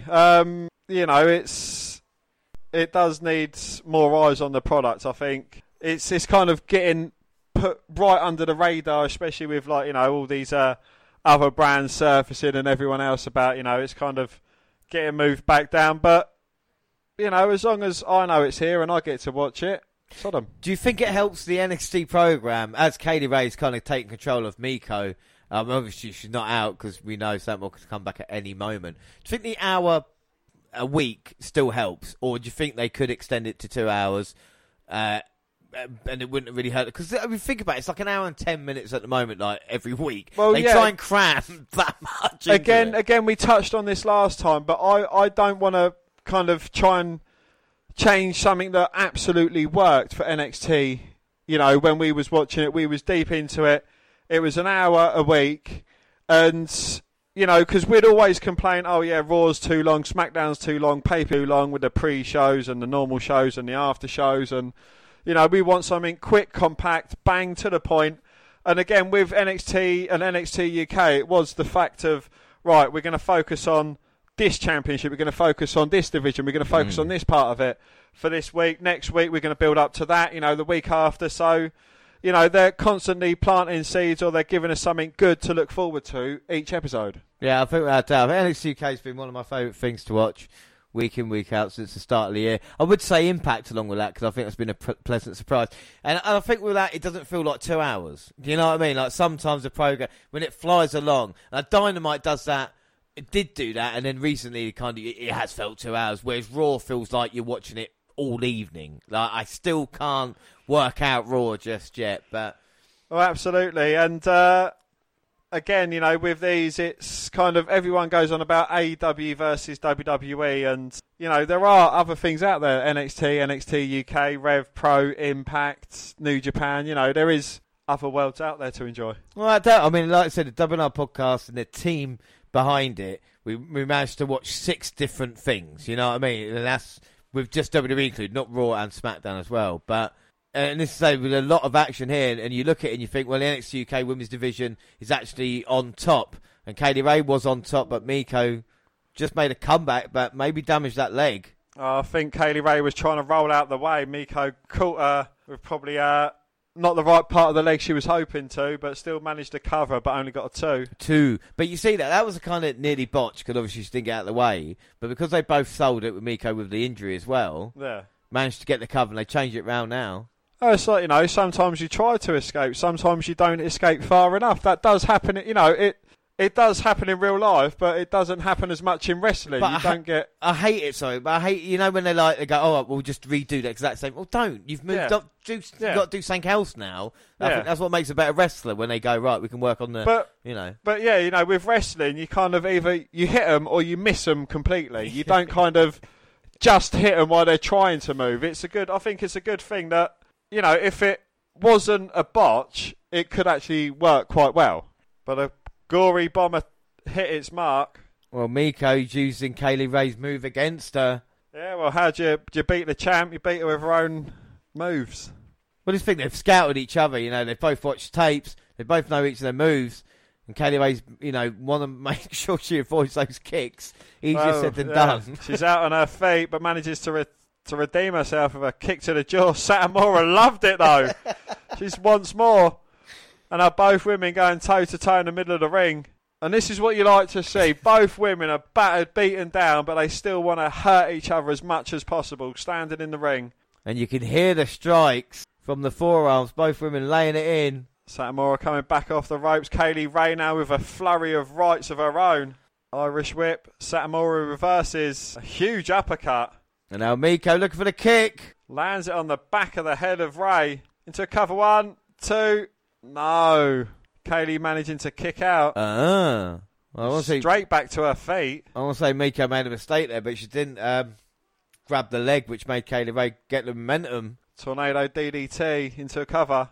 Oh, that's absolutely beautiful there by Kaylee Ray, managing to turn momentum. But Miko up before Kaylee Ray is. Both women have been hit with a big move and bounced straight back from it. Well, another super kick by Kaylee Ray. That drops Miko. I don't know if she'll be smiling anymore. But again, Satomura back to her feet to eat a Nxtuk. Oh, she's proven to be the final boss as the super kicks, but Miko gets up again. Will it be third time lucky for Ray? Oh! As you see that one square on the jaw. But Satomura, ever defiant, getting back up. Oh, beautiful. The Saito suplex. And now Satomura's feeling it. Well, after 3 huge super kicks. Death Valley Driver into the cover. 2. No. Well, you wonder what it's going to take to beat Kaylee Ray. What kind of awesome move does it need to be? Absolutely. It's going to need to be something huge to put down the forever champion. As Satomura walks into a super kick. A beautiful snap, and now setting up for the Gory Bomb. Bang! And that is it. Kaylee Ray, she's not finished there. Well, she doesn't believe it'll be enough to put Miko down. She climbs up top. Senton Bomb. 1, 2, no! Miko getting a shoulder up at 2. 2. I think Kaylee Ray can believe it. You can see the look on her face. What's it going to take to put the final boss away? And Kaylee Ray seems to be crying. Well, I think she's getting frustrated. She knew her finishing move, the Gory Bomb, wasn't going to be enough. She put an exclamation point on it with the top rope dive, but still not enough. Well, if you can't bean, and she's still the champion, then maybe she's got an idea in her head to just take the title. Maybe it's clever for the champion. Well, quit while you're ahead, I think. Well, he still walk out the gold. He had a hell of a fight. The ref's trying to get her back into the ring. He doesn't want to count her out. Miko's now outside as well. Would Kate out as a weapon? Of course she would. Miko ducks it though. Death Valley Driver on the outside. That must have driven the wind out of the lungs of Kaylee. Well, she can hardly move right now, and Satomura's got all the momentum. Is it falls count anywhere? Nope. The referee's making the count though. And Kaylee Ray's reign has never been in more serious trouble right now, but always clever rolling back out. Trying to give herself a bit more time to recover. Pulls Satomura outside with her. Oh, now Kaylee Ray with a Gory Bomb. On the edge of the apron. If there's ever a way to take a move, that's not the nicest way. Splattermora as it was there. And Kaylee Ray rolls her in. Hoping for the cover. 2. No. Miko kicking out. Well, Kaylee Ray's going to have a full-scale breakdown. She's tried every way to win this matchup. Just kick the referee in the bollocks. And maybe that's what's left. I think that's what I was going to say. Kick Miko in the... Yeah. Well, now we'll have a Gory Bomb, and this will be it. No, Satomura with the backdrop. Well, Satomura was going to go up. Kaylee Ray rolling away, though. Satomura changes corner. And a palm strike there by Kaylee Ray. We've seen that before from her, and it is a vicious strike. And trying to superplex, but Miko stopping her. Clubbing blows to the back. Oh, my God. Sunset flip powerbomb. 1, 2. No. Only a 2 count. 2. I know we say Kaylee Ray's the forever champion. This match might go on forever. Yeah, this might be the forever match. Has it got a time limit? Well, Miko's certainly been for a war. Kaylee Ray's certainly been for a war. And we're still not finished. Oh, now the kicks for Miko. Then straight in submission. Kaylee rolling through. But Miko straight back on. Relentless. And Kaylee Ray in all sorts of trouble now. And will the champion... What a great way, though, to go out. Not pinned, not submitted, passing out. Well, she manages to fall, draping her arm over the ropes. I don't think I've seen a match where more ways of trying to win. You know what I mean? Like both of them have tried everything they've got, and now Miko building momentum to just finish this one off. Kaylee Ray looks like she's dead on her feet. A Pele kick straight to the face. Kaylee Ray can barely stand. Well, no, Ray rolling through after the pin attempt. Got her in a kind of reverse triangle. That was brilliant from Kaylee Ray. Miko rolling though. Kaylee Ray had to release the submission. Okay, there's 2 different ways to end the match there. Or get pinned. And just a rolling leg kick. It's like a shining wizard but with a heel. Oh, and Satomura now calling it. The last Death Valley Driver. No, Satomura's not finished there. Kaylee Ray ever defiant. Well, she's not even planted with that move. And Satomura now firing herself up. Got Kaylee Ray in a step up axe kick. 1, 2, 3. And Miko Satomura is your new NXT UK Women's Champion. The 649 day reign is now over. And for me, no one could deserve it more. I mean, just everything she's done in her career, for it to wind up like this is absolutely perfect. What a performance from both women. What a match and what a story told. Not only for a 649-day reign, but like I said, in this matchup, there was stuff that I don't think I've ever seen before. And Miko Satomura still can't believe it. She's like, what, 3? She doesn't know if to celebrate or not. She's not been handed the title just yet. I think they're looking at VAR. We've got it up on the big screen here. Yes, her shoulders were down for the entire 3 count. We do have a new women's champion. Well, Miko Satomura, take a bow. The final boss now tastes WWE Gold for the very first time. What an amazing matchup. Will you see a better women's match this month anywhere? Absolutely not. No, it's going to be, certainly up there for a match of the year candidate for me, definitely. Both women out of their skin, and both so many different innovative ways to try and end the match as opposed to just going for their finisher straight up, and then going for a super finisher. It's, they're trying all different ways, submission, pin attempts, different finishing moves, absolutely brilliant. And credit to both women during this match, absolute tore the house down. Right, Kaylee Ray, if you want to stay in Nxtuk UK, if you want to go anywhere else, you can do what you want, but for now we have got a new champion in town as Satomura celebrates. And what a moment there. Oh, look, the celebration. The ribbons. But they come at the end of the show, James, where they're not going to interfere with anything else. Is that acceptable? I like that, because what a celebration for Satomura. Like we said, first time round, coming up short and travelling all that way, and now finally getting accustomed and comfortable and being the NXT UK Women's Champion. What a moment. And what a match. And NXT UK. This is what you're missing out if you're not watching it. Alright, so we'll move on to our next episode, June 17th.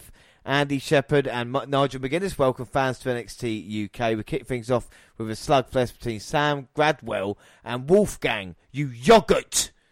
Well, coming down the ring, Sam Gradwell has a microphone in hand and compares himself to one of the 3 little pigs whose house was built of bricks. He says Wolfgang won't be able to blow his house down in this matchup today.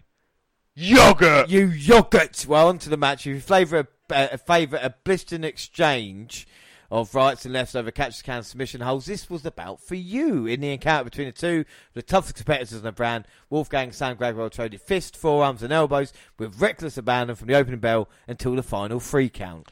And although Gradwell barked at his opponent on his march to the ring and during the match itself, the last King of Scotland nevertheless bashed the thunderstorm headbutt and nearly speared him out of his boots to earn the win, despite wearing a battle wound above his left eye. So I guess this was a test for Gallus as a face. I mean, behind Walter there's Sharon Dar and Gradwell as best heels for me. This was hard hitting and a nice finish, and they get the heel sign of respect as well at the end. Yes, a new era for the women's division has begun after Miko Satomura dethroned the longest reigning women's champion, Kaylee Ray. Several female wrestlers from NXT UK and applaud the final boss's efforts and look forward to seeing who she puts the title on the line for in the future. Well, backstage, NXT UK Tag Team Champions Pretty Deadly interrupt Subculture and Jenny and Joseph Connors' exchange. And our next match is Kenny Williams versus Danny Jones. Well, not too many competitors would embrace a nickname like the Scum of the Earth, but Kenny Williams isn't just any NXT UK superstar. After ruthlessly attacking his longtime partner Amir Jordan in a loser leaves NXT UK match several weeks ago, Williams, as arrogant as ever and his cockiness, was on full display in his matchup with Danny Jones. Jones struck Williams with a wicked enziguri and had his opponent reeling, but the Scum of the Earth took Jones out at the knee and picked up the win with bad luck.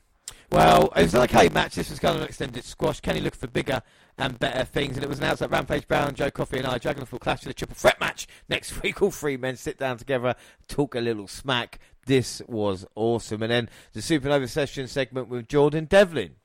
Well, before bringing Jordan Devlin on, Noam Dar shows off his new haircut and wardrobe. He also announces that he has a new T-shirt that fans can purchase on the WWE shop. Then he welcomes the Irish Swede. Well, sporting shades and a scowl, Jordan Devlin and Jordan Dar. The host is very impressed with Devlin's new look. They talk about their fashion sense for a moment before Dar gives Devlin his new designed T-shirt. As Dar asked Devlin how it was going to the United States, Devlin said he was honoured to appear on NXT, but he's so happy to be in the UK. Dar believes Devlin was cheated from the NXT Cruiserweight Championship. Devlin agrees by saying he'll be back for the title again soon. Well, Devlin takes over the show by announcing an exclusive message. Devlin tells everyone in the back if they have the guts to fight him, all they have to do is go looking for his dressing room.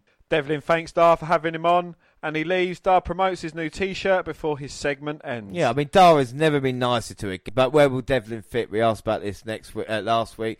We'll wonder where he goes. Also set for next week, TMN will square off against Oliver Carter. Well, at the UK Performance Centre, Dave Mastiff is talking to the production crew while watching the Heritage Cup champion Tyler Bate and Jack Stars practice in the ring. Bate offers to put his title on the line for Stars. Stars politely declines the offer at the moment, thinking he isn't fully ready for it. Mastiff tells Stars to rethink that decision.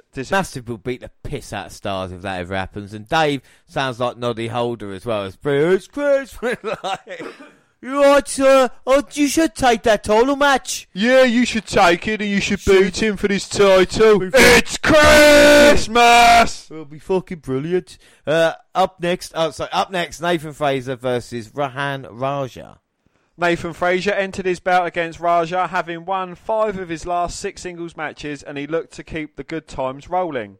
Raja returned from a gruesome arm injury, touch it in it, gruesome at the hands of Tioman, seemed to be sporting a newfound intensity in his first bout back, which was highlighted by a pop-up powerbomb that yielded a long 2 count. 2! Unfortunately for Raja, his spirited effort was all for naught when Fraser landed a headbutt and a beautiful frog splash for the 1, 2, 3. Well, the Superstar exchanged nods of respect, but they were interrupted with an eye, possibly out of Tielemans, appeared. So it looks like he is looking for them. Backstage, Jordan Devlin is furious that A-Kid is in his room. And now the main event, Subculture versus Joseph Connors and Ginny.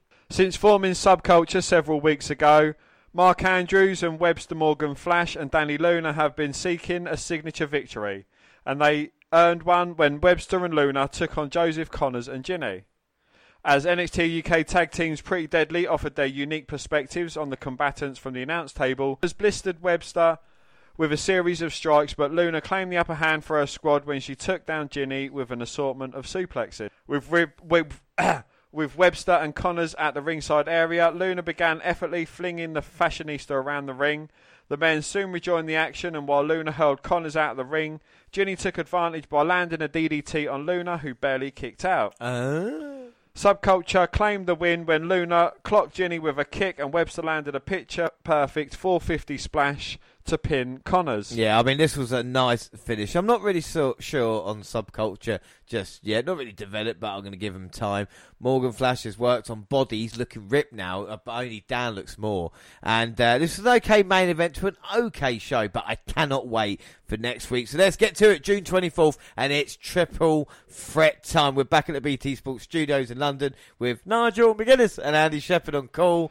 And our first match is Mark Coffey, Shah Samuels, East. Well, Gallus have acknowledged that all 3 members are involved in a friendly competition in the singles ranks, and with Wolfgang defeating Sam Gradwell 1-on-1 last week, Coffey indeed kept pace by outlasting Shah Samuels in a slugfest. Samuels had Coffey reeling with a ring-rattling spinebuster, but the glue of Gallus fought through the pain to clobber his foe with a wicked kick to the head and an even more savage reverse elbow to the jaw to get the victory. Shah may be the loudest wrestler. I know you're talking about Mick Foley with it, but Shah, everything, geez. And every time he gets it, geez.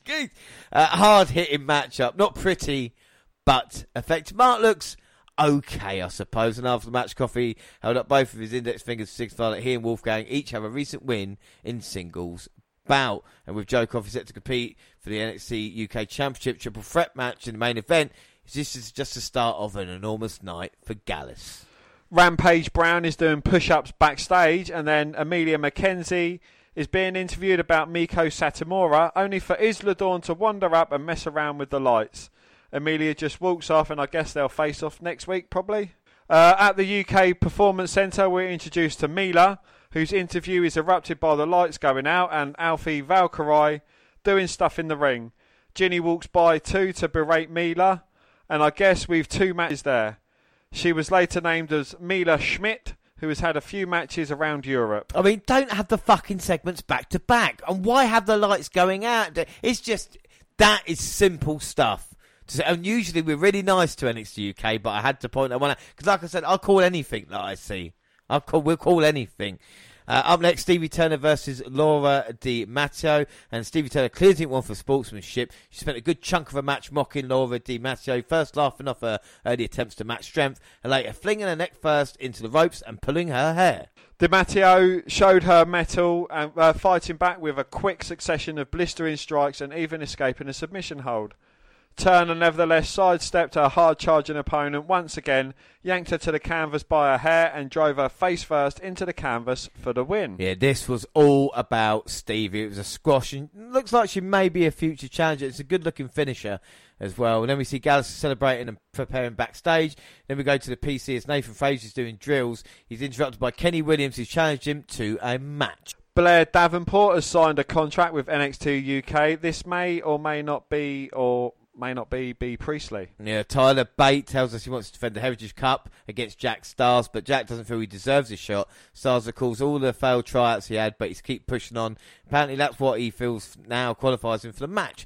Stirring underdog stuff, but I don't know if Tyler's the right guy opposite him for this story. We'll find out. Tierman versus Oliver Carter via submission. They got the victory there then. Arguably the most frightening and downright creepy competitor in NXT UK, Tierman proved why he is indeed to be feared both between the bells and long after the show concludes. Carter started the match like he was fired out of a cannon, unloading on Tierman with several stiff punches before launching himself over the top rope and wiping out his foe on the ringside floor. Vicious as ever, Tierman planted Carter with a tornado DDT, and when Carter kicked out, Tierman immediately transitioned into a crossface to force the tap out, with Carter in dire straits and again ensnared in Tierman's crossface after the bell. Yeah, Rowan Raja dashed into the square circle, presumably to help Carter, but he didn't, and he actually started beating up Carter. Yeah, he followed him to the backstage area, seemingly pledging his allegiance to the same man who snapped his arm several weeks ago. So we're going to see a tag team or a lackey. I'm not sure, but I like Tierman, and this was a good match.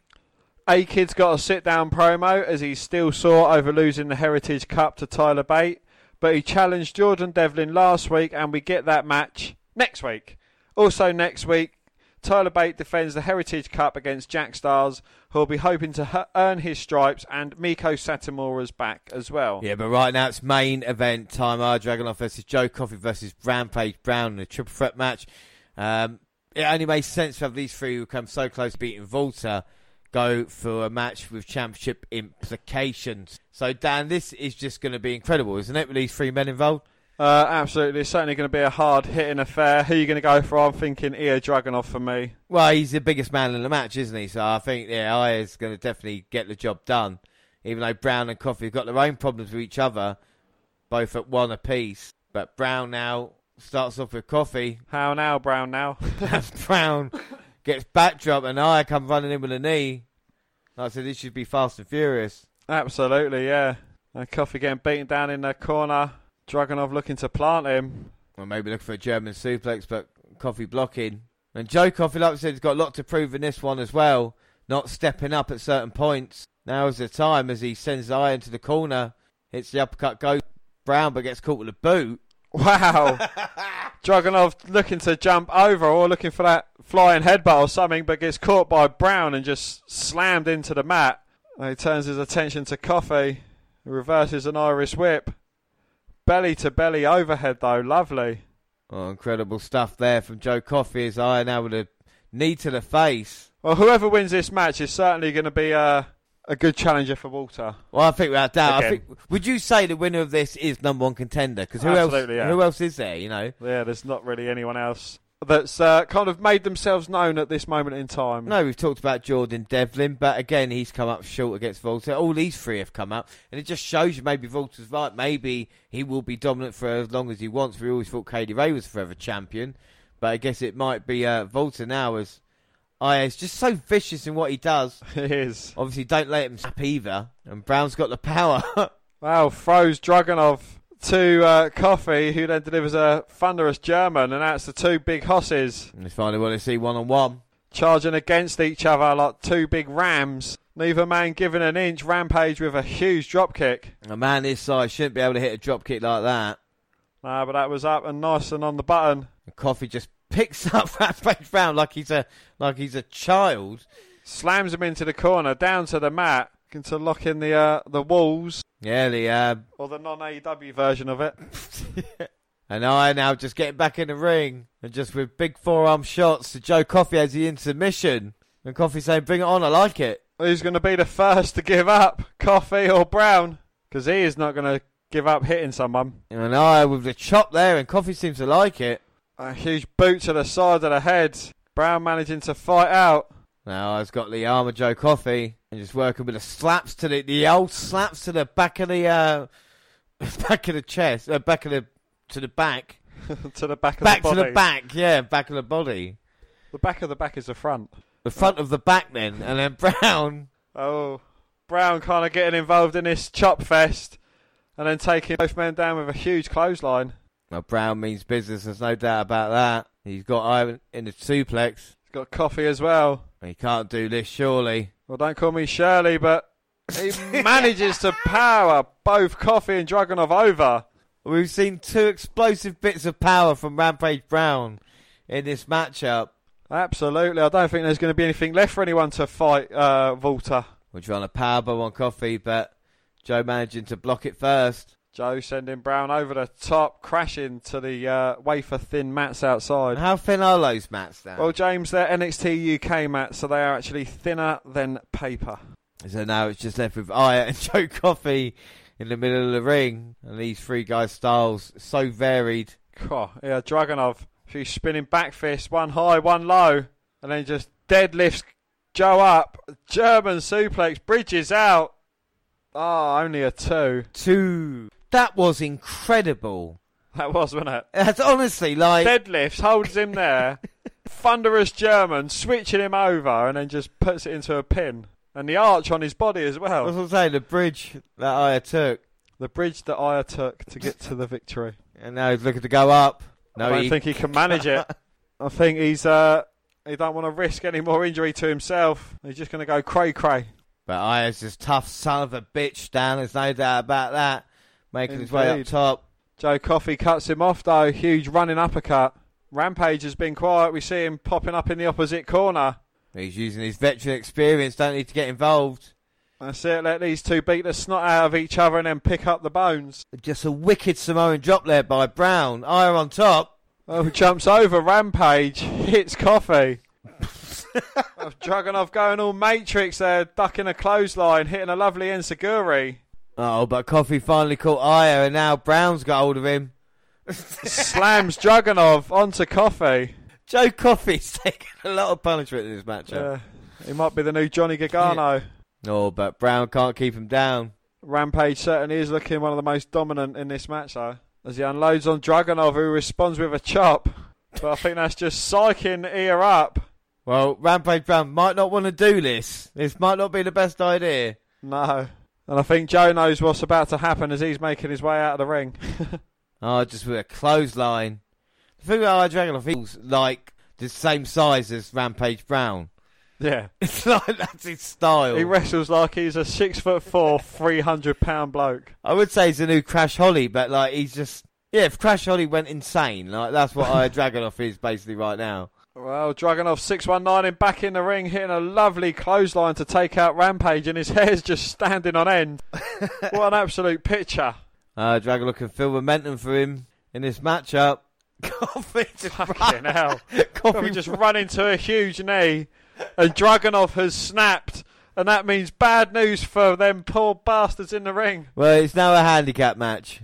Yes, Dragunov versus all. And Brown slowly getting up, Aya up to the top. Seated drop kick to Brown off the top. Sends him crashing into the corner. Oh, Joe Coffey though with a huge spear tackle. Sends Dragunov into Brown. And maybe it will be Joe Coffey picking up the pieces. With Joe Coffey, his whole body, I mean, don't get me wrong, he had a good tan, but his whole body's red with the punishment he's taken in this matchup. Brown finally getting away from Dragunov for a second. Well, not far enough though. He's back in the grasps of the crazy. What is Joe Coffey doing? Springboards up to the top rope and just flies through the air, takes out Dragunov and Brown. You're not going to see that everywhere, are you? A man his size. Well, it's not pretty, but it's effective. And it's giving him the upper hand. Well, Wow, man, he has got a tan, hasn't he? He really is tanned. Fair play. He goes to the same place as Pete Dunne. Is he on top now? And a beautiful drop kick. Flips Aya inside out. Into the cover. 2. No. Aya managing to kick out. Oh. And I checking the referee just saying, yeah, it's definitely 2, isn't it? Yep, still in it. Rampage Brown must be biding his time on the outside again. Waiting for the opportune moment to strike. I don't want to take off the action here, but has a referee just recently shown... It it just seems a different colour to the rest of his face, but... He might like to wear a baseball cap. Or it might be the light shining off. I don't want to be put off this great action as Aya's down again. I can see Brown's arm in the distance. He's not looking good right now, and Aya just saying to Coffee, bring it, bitch. Well, I can see Aya's face in the distance, and it doesn't look good for Coffee. Both men trading, it's unfair for Joe. Aya's hitting Coffee so hard that Rampage Brown is feeling it. Oh my God, both men trade there. Look at the back of his... Coffee saying you're mine now, but Aya fighting and clawing his way. All he sees is Volta. Oh my Huge clothesline. No, Rampage is back in. Charges Coffee to the outside. I think Coffee thought he had this match won. Until Rampage come in and broke it up. And now there's just 2 big men exchange on the outside. Oh, huge power slam. Rampage Brown, they're taking out Joe Coffee. Maybe this is going to leave it 1-on-1 for now. And Brown's going to see his moment. He came close at prelude. And I duke up, but... Can't stand up. Yeah, mine may be winning, but the body's broken down now. Well, it's been an issue for him throughout this match. But Dragunov doing everything he can to fight back. A few vicious knee strikes. Insaguri. Well, Brown's trying to block him, but he's just too quick. Bang. He's overpowering Rampage Brown. A man nearly twice his size. Oh my God. Huge German doesn't release. After a couple of punches to the face, Dragunov still doesn't release his grip and manages to deliver a second German. Gonna hit the hat trick now. Page Ramp pulls him back in the corner. But Dragunov straight back on the back of Brown. Desperately looking for that third. But Coffee's in. And Joe Coffee looking to German. Aya, now Brown's going to hit Coffee. Well, Brown goes to the back of the queue. German's Coffee, who German's Dragunov. And that might be Aya out of this matchup. Well, Rampage managing to pick up both competitors is a feat in itself. When he just throws him over the head like a sack of potatoes, you know you got a problem as well. As Brown went for the kick, but Coffee managing to move. Gets Rampage up on his shoulders. Looking for an electric chair, perhaps. Literally him down, but can't take advantage. Coffee's hurt himself. Brown is up before Joe. All three men desperate to make it to their feet. It looked like Coffee was going to hit Brown, but it was Aya with the strike. Yeah, I think he hit Coffee's arm into Brown, didn't he? I think Brown survived it. He looked around and said, how the fuck did I get out of that? Gut wrench powerbomb. 1, 2, no. Dragunov just in time to break it up. Well, that would have been over the Dr. Bombs, one of Brown's favourite moves, and now he's looking maybe to hit Aya with it and finish things. To escape, dodge a lariat, can he build some momentum? Bang, the springboard headbutt off the second. Torpedo 1, Moscow. 2, 3. Yeah, gets the job done. And the man we wanted to win picks up the victory against Rampage Brown and Joe Coffey. Yeah, but man, what an incredible match that was. Absolutely. All three guys certainly gave it their all.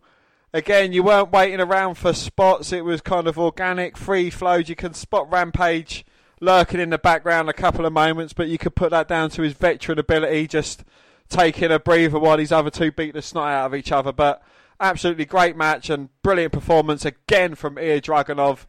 He certainly is the face of NXT UK for me. Oh, without a doubt, you can see this performance is unbelievable. And maybe I would disagree a little bit there, because there's no doubt Ilya Dragunov is one of the best things in NXT UK without a shadow of a doubt. But for the face, I think Volta as 800 plus day champion, like we talk about, is the Darth Vader. So the question is now, can Aya, is he our only hope? Is he the Luke Skywalker that is going to finally battle him? And will Volta end up being his father? That is a question that we will find out here in NXT UK. But like I said, an incredible match, and all credit to Ilya Dragunov.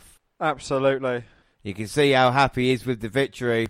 Yeah, but that side is giving him some jip, but he managed to pull through with grit and determination. Well, he's still, like I said, still. Uh-oh. Oh. Wait a minute. Well, Dragunov is barely able to get to his feet. I don't think knows that.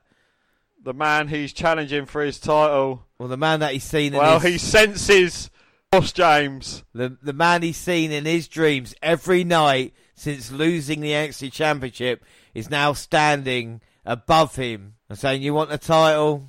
You won't take this off me." Well, the leader of Imperium. If he dies, he dies. And a slap heard round the world there, knocking Aya down. And Volta just standing there. I don't think he's finished yet. Oh my goodness. Locks in that devastating submission to a battered and beaten down Ilya Dragunov and just puts him to sleep after that incredible victory. Well, this is not going to help Ilya Dragunov whatsoever. James, this isn't going to help Volta because that's just going to piss Dragunov off even more. Well, again, I understand him getting it, but the whole reason he's like that is because Volta is his guy that maybe stops him in his tracks. That is his mental problem at the moment. And the one guy that you build momentum, you beat those two big men, you think, finally, I can have a chance to sell it in my own ways. And then that happens. That is a statement sent there. So it'll be unbelievable to see what happens as we move on to our last episode of NXT UK. Yes, it is July the 1st, and we're Devlin versus A-Kid. Andy Shepherd and Nigel McGuinness welcome fans to NXT UK, and we kick things off with the first women's match scheduled for today's show. Yeah, our first match is Amelia McKenzie versus Isla Dawn. Dan, you got excited because Devlin and A-Kid is, of course, the main event for tonight's NXT UK. And we've seen bad blood has been brewing between McKenzie and Dawn for several months. And a bit of rival was wasted no time renewing the hostilities, meeting one another and trading fist at the toll of the bell. McKenzie, who was defeated by Dawn when they battled one-on-one in April, got sweet redemption when she dropped her opponent with a German suplex and connected with a wicked double knee to the... Despite suffering a loss, Dawn sat up in a corner and smiled and laughed as McKenzie exited. This was really competitive stuff, but Dawn starts challenging the evil spirits that live inside her as she wraps her hands around McKenzie's face. Is she more powerful than Bliss? This is what we've got to ask ourselves. We look back on last week's main event that saw Ilya Dragunov qualify for another shot at the NXT UK Championship.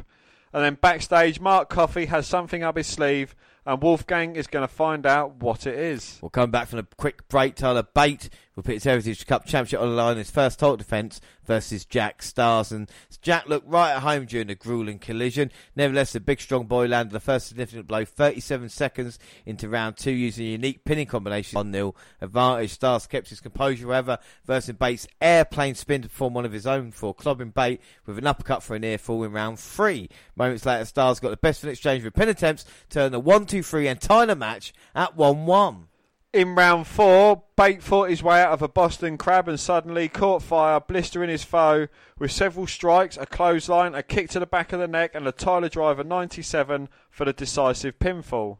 After the match, Mark Coffey hit the ring to applaud Bate, though he soon smacked him in the face before escaping from the ring and congregating with Wolfgang near the entranceway. Yeah, I mean, Stars has been a jobber and Piper Niven was helping him. Of course, he's been called up, so let's hope they continue his story. But even to get one fall over Tyler Bate is a massive deal. You can see the disappointment in Bates' face when he got beaten in that time. Bates only 24. He's had Trent with him at ringside. Could there be a turn eventually, Dan? I don't know. I'd like to see something different. I'd like to see him change it up. I'd like to see what Bate could do when he's really unleashed as well. I'll be right there. Gallus will be next for them. And now a new era begins. The new NXT UK Women's Champion, Miko Satomura, is here to address the WWE Universe. She begins her speech by saying what a big win this was for her, and she's proud to call NXT UK a new home. All of a sudden, Nina Samuels' music hits. Samuels comes out and issues a challenge for the title. Amale comes out and blindly attacks Samuels. She says no one wants more of Nina. She isn't out to congratulate Miko Satomura either. Amale wants a shot at the title and Satomura accepts it right after knocking her out with a punch. Well, Nina went on and on and on, but looks like Miko is a fighting champion. UK just so damn multicultural. Backstage, Joe Coffey and Rampage Brown are still trying to cover for their colossal main event last week. We hear from Blair Davenport, B. Priestley, the former Stardom star, is here in NXT UK. This is huge. And up next, Reforged Aoife Valkyrie looks to score a victory from a major upset against the new NXT UK Women's Champion Miko Satomura. Aoife Valkyrie versus Mila Schmidt. Well, Schmidt briefly staggered Valkyrie with a belly-to-belly suplex that yielded a 2 count. But Valkyrie recovered and earned the win with a top rope leg drop. After the bout, Valkyrie locked eyes in an intense stare down with Ginny, who had helped herself to a bed from the entranceway in the middle of the match. Yeah, I mean, Aoife impressed me in defeat to Miko and can definitely stake a claim for the women's title run. Schmidt did okay, and in a great vignette promo, Kenny Williams has an important message for Nathan Frazier. These two are set to score in a match-up soon. After a verbal confrontation on today's show, Trent Seven and Eddie Dennis will collide in singles action next week. And now it is the main event. Two of NXT UK's best hybrid wrestlers will square off to determine who's the best at what they do. Yes, it's Jordan Devlin versus A-Kid. So here we go, A-Kid versus Jordan Devlin. Now, Dan, before I tell you how Jordan Devlin has impressed me, how's A-Kid impressed you since you've started seeing him at the start of the year? Well, the Heritage Cup, I think he's kind of done really well. His series of matches against Tyler Bate, kind of his mentor, and he's, him getting the eventual victory over him was great, and, dropping it to the man who taught him everything he knew. Yeah, he certainly impresses me in the ring, especially with Heritage Cup rules as well. Yeah, I think the thing with Jordan Devlin for me, of course, won the Cruiserweight Championship last year at Worlds Collide, but because of obviously the travel restrictions, couldn't put the title on the line, went to Santos Escobar, still stepped up, went over to America, faced Escobar at TakeOver in another match, and yeah, he might not came out on top, but he had the guts to go over there and try his best. And now he's back because he says the UK's his home, and he wants to prove. And the great thing is, since he's been away, A-Kid now has stepped into that void and said, let me have the opportunity. So this is all about who they think is actually the better technical wrestler. Who would you say is better technically? Because you obviously know Devlin quite well, and A-Kid.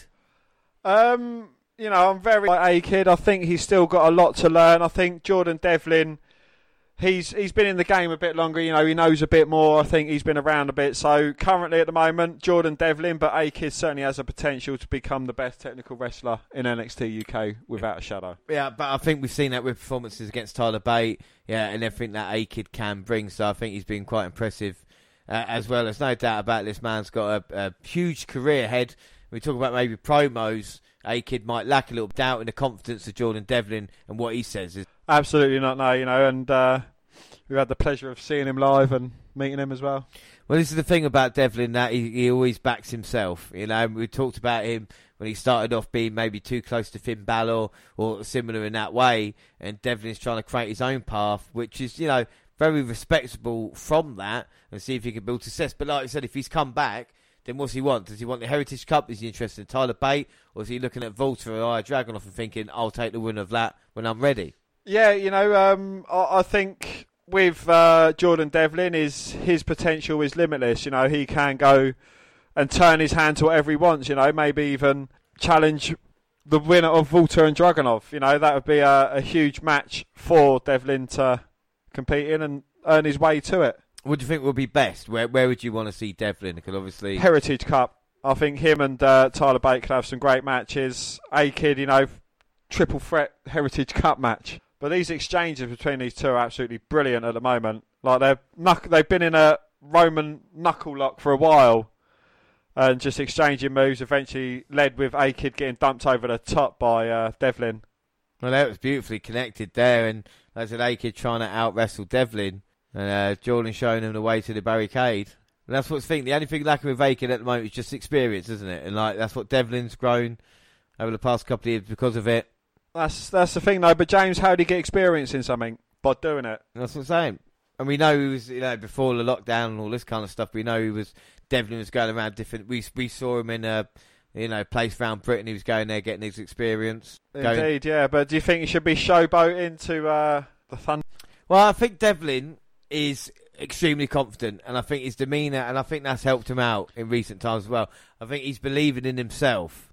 I think that helps. But do you think Devlin would have been kind of concentrating on what A-Kid's been up to since he's been gone? Kind of having that Heritage Cup, having great matches with Bate, having great matches in NXT UK on the whole. I think Devlin's been looking on. It's like Pete Dunne, it's like even when you move away, you still check your team, and I think this is the thing where they're looking at it and they're thinking, right, who's going to be next? And it wouldn't be if Jordan Devlin's come back and A-Kid stepped up. That's no surprise for Jordan Devlin. That's probably what he wanted. He wants to lay a marker down and go, oh, you think A-Kid's been impressive this past 6 months? Well, I'm back now, and this is what I'm about, Yeah. So I've been to America. Exactly. I've come back. I've still got a massive head, but I'm going to beat A-Kid. That's this kind of plan. My body still hasn't caught up with my head. But it will do eventually one day. As A-Kid now... Yeah, he's definitely going to grow into his head. But the thing is Jordan Devlin teaching A-Kid a lesson? Is A-Kid got too big for his britches? Well, is A-Kid learning? It seems like the submissions he's using and the stuff he's doing on him, it just seems to be mocking him a little bit, like we mentioned earlier with the taunting. Yeah, but regardless of what Devlin may know and Devlin may think he knows, A-Kid learns, and if you're learning stuff, you're learning on the job, and you're learning right. He likes to do this submission hub. Right, next time he tries it, I'll do this. So you're kind of learning on the job. Well, I think it's a difficult place for A-Kid to be in at the moment if Devlin kind of wants to take it out of him, because A-Kid just trying to fight off now. That's a beautiful drop kick. You see, with Devlin, he's kept the pace deliberately slow, but as soon as A-Kid's back in, it's fired up. It's bang, look, running towards him. Huge kick in the corner. Not a wasted motion, chucking him back to the centre of the ring. And that's Devlin using his experience there, catching himself on the ropes. But A-Kid using the arm and ringing it across that top rope there. And that's what you said with the learning aspect there. A-Kid, but again... Well, Devlin springboarding over the top with a cutter. And this is the problem. If you give Devlin too long, he will hit you. He will hurt you. And that's it, yeah. That huge Swede is hiding a huge brain. That's part of it, It's like Modok. He's got that kind of, intelligence about him. That's what makes him so dangerous. And you think if he was to put it up on a consistent level, this is what it's about with A-Kid. That's what he's learned as well, to do it consistently. And as A-Kid, then again, is such a quick, even one of the quickest guys in. Yeah, lovely fisherman suplex. Bridging out, but only a 2. 2. And A-Kid now, will he be getting frustrated in this matchup? Or will he know what Devlin brings? Has he? No, I think Devlin will be getting more frustrated than A-Kid will, because Devlin's coming into this the cocky little shit. I think I'm the best in this kind of area. And now A-Kid's holding his own against him. He's like, well, yeah, I suppose that's what he's finding it now is Devlin fighting A-Kid up from the submission into a suplex, but A-Kid turning it into a pin attempt. Devlin turning it into a pin. Well, yeah, Devlin rolling through. A-Kid nipping up to his feet, catching Devlin. Nipping up and catching someone with the suplex, but the standing moonsault there just gets knees to the gut. I think it's technical. Oh, now nice Uranagi there by Devlin. Well, I think he was going to try and show A-Kid how it's done, but he gets caught in a triangle and a bit of joint manipulation. And Devlin's in trouble, getting tangled up there. But now the Irish ace managing to roll to the ropes to get a break. A-Kid now has got Devlin right where he needs him. But I think A-Kid might realise how tough Devlin actually is. A forearm shot. Devlin responds with an elbow of his own. Trying to get some space, but that opens up the opportunity for the kicks from A-Kid. I think Devlin's temporarily blinded as he gets caught by A-Kid. Devlin with a shoulder throw though. But relentless A-Kid just comes straight back. And if Devlin goes out, this will be a huge victory for A-Kid. But I think the arm was injured, so he couldn't fully put Devlin out. But he's set up now for the kick. No, Devlin catches it with a Spanish fly. Absolutely phenomenal to use his own momentum against him. But now, just as Devlin thought it was time to strike. Well, A-Kid with a submission in. He's got the arm. He's got it locked one way, but Devlin's trying to fight this. Can he get to the bottom rope? Hands or feet? Anything will do. And he manages to get a tiptoe to it. How close was that? Now, both men just trading. And it looks like maybe A-Kid will have the advantage as they both get up. But as I say that, it looks like Devlin's strikes got more into them. Yeah. There's a lot more venom behind Devlin's strikes. But if A-Kid hits 3 or 4 of his ones... And now just... both men just trading. A-Kid blocking everything Devlin threw at him, hitting a huge shot of his own. Superman punch. Nearly got the job done, but Devlin managing to kick out. A great exchange now, and A-Kid trying to build momentum in this matchup, get the job done. And a huge kick to the arm. Of course, been targeted with a submission. He's just too quick now for Devlin. Oh, snap German suplex. Just driving all the air out of Devlin's lungs. Well, Devlin looks like he's been in a war here tonight. He's desperately trying to fight. Second German. I think people like going for the trivector of Germans. Well, to be fair, we've seen Aya Dragunov do it last episode, and now A-Kid, can he do it? No. Nipping up. Getting caught with a huge headbutt. Well, Devlin now, can he take advantage? No, A-Kid's going to fly. Takes out Devlin, draping him across the barricade. And now referee count. This might be it. Both men down. A-Kid put his body on the line there, taking out Jordan Devlin and trying everything in his power to get him back in the ring. But Devlin holding on to the ropes, and that sprang right into A-Kid's face. Dirty there by the Irish Ace. Well, it's using your environment, knowing where you are. He's getting some steel steps into this. Does he realise he can't beat him straight up? He's got the Armstrong Irish whip. Devlin manages to jump over the stairs. Oh, and then kicks the stairs into the hip or the upper thigh of A-Kid. Devlin rolls back in to break the ref's count. If you're going to use the stairs with a knee on there. Oh. And you would think that's a disqualification, really. Well, no, Devlin's just throwing A-Kid to the ground. It just so happens that there's a set of steel steps actually between him and the ground. I just hope people who watched Hell in a Cell when Rhea Ripley used the bit of announce table to hit Charlotte for the DQ are not watching that now, because otherwise, you know, WWE could be in a bit of trouble with consistent calling in matches. But, of course, we are another country here. Is Devlin now looking to finish A-Kid? English rules. Referee's discretion. Referee's discretion. It is NXT UK. As we've got the Irish man. Devlin looking to set A-Kid up, but getting caught. But A-Kid's knee. But A-Kid might have one last defiant strike in him. Can he put Devlin away? No. Devlin catches the leg of A-Kid.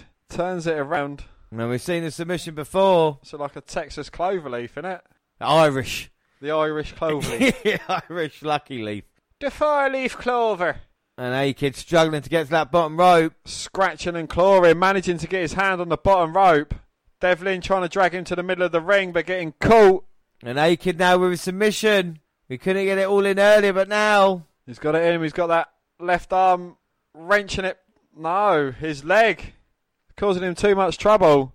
So he's trying to get to a cross arm breaker. Devlin turns it around. He's manipulating that knee. Oh my. Hyperextended the knee of A-Kid. Oh my Jesus Christ. A tap out there. Wow, shit. Devlin, talk about sending a message. Dan, what are your thoughts on that matchup? Absolute brilliant match again between these two guys. You couldn't have called it, like, you know, it could have gone to either man. Both men would have certainly deserved a victory. And you'd been happy with either man getting it. But yeah, great match between these two guys. Well, their leg getting snapped back like that as well was incredible stuff. And the doctors are coming out. We saw Tierman snap an arm a few weeks ago. I think that was even worse. We're in serious trouble now. Hopefully he can make a speedy recovery. And Jordan Devlin, that's not just a victory. That's a statement sent to the rest of the division, whether it be Volta or Tyler Bate or whoever else is watching on. So that's it now. Dan, what have you thought of NXT UK this month? It's not been as on its high pulse as it has been recently, but there have been a few good standout matches, a few good standout moments. You know, I can't wait to see Volta back in action again. I think that's going to be great. And just seeing what who stands up to Miko Satomura as well. Yeah, it's going to be incredible. Next time out, Pretty Deadly will be in action, Dan. So that should be fun. And our Dragunov might have a response for Volta as well. Don't forget, across all social media, Twitter at the WNR Podcast. I'm at the WNRJR. Dan, what is your Twitter? I'm at WNRDan.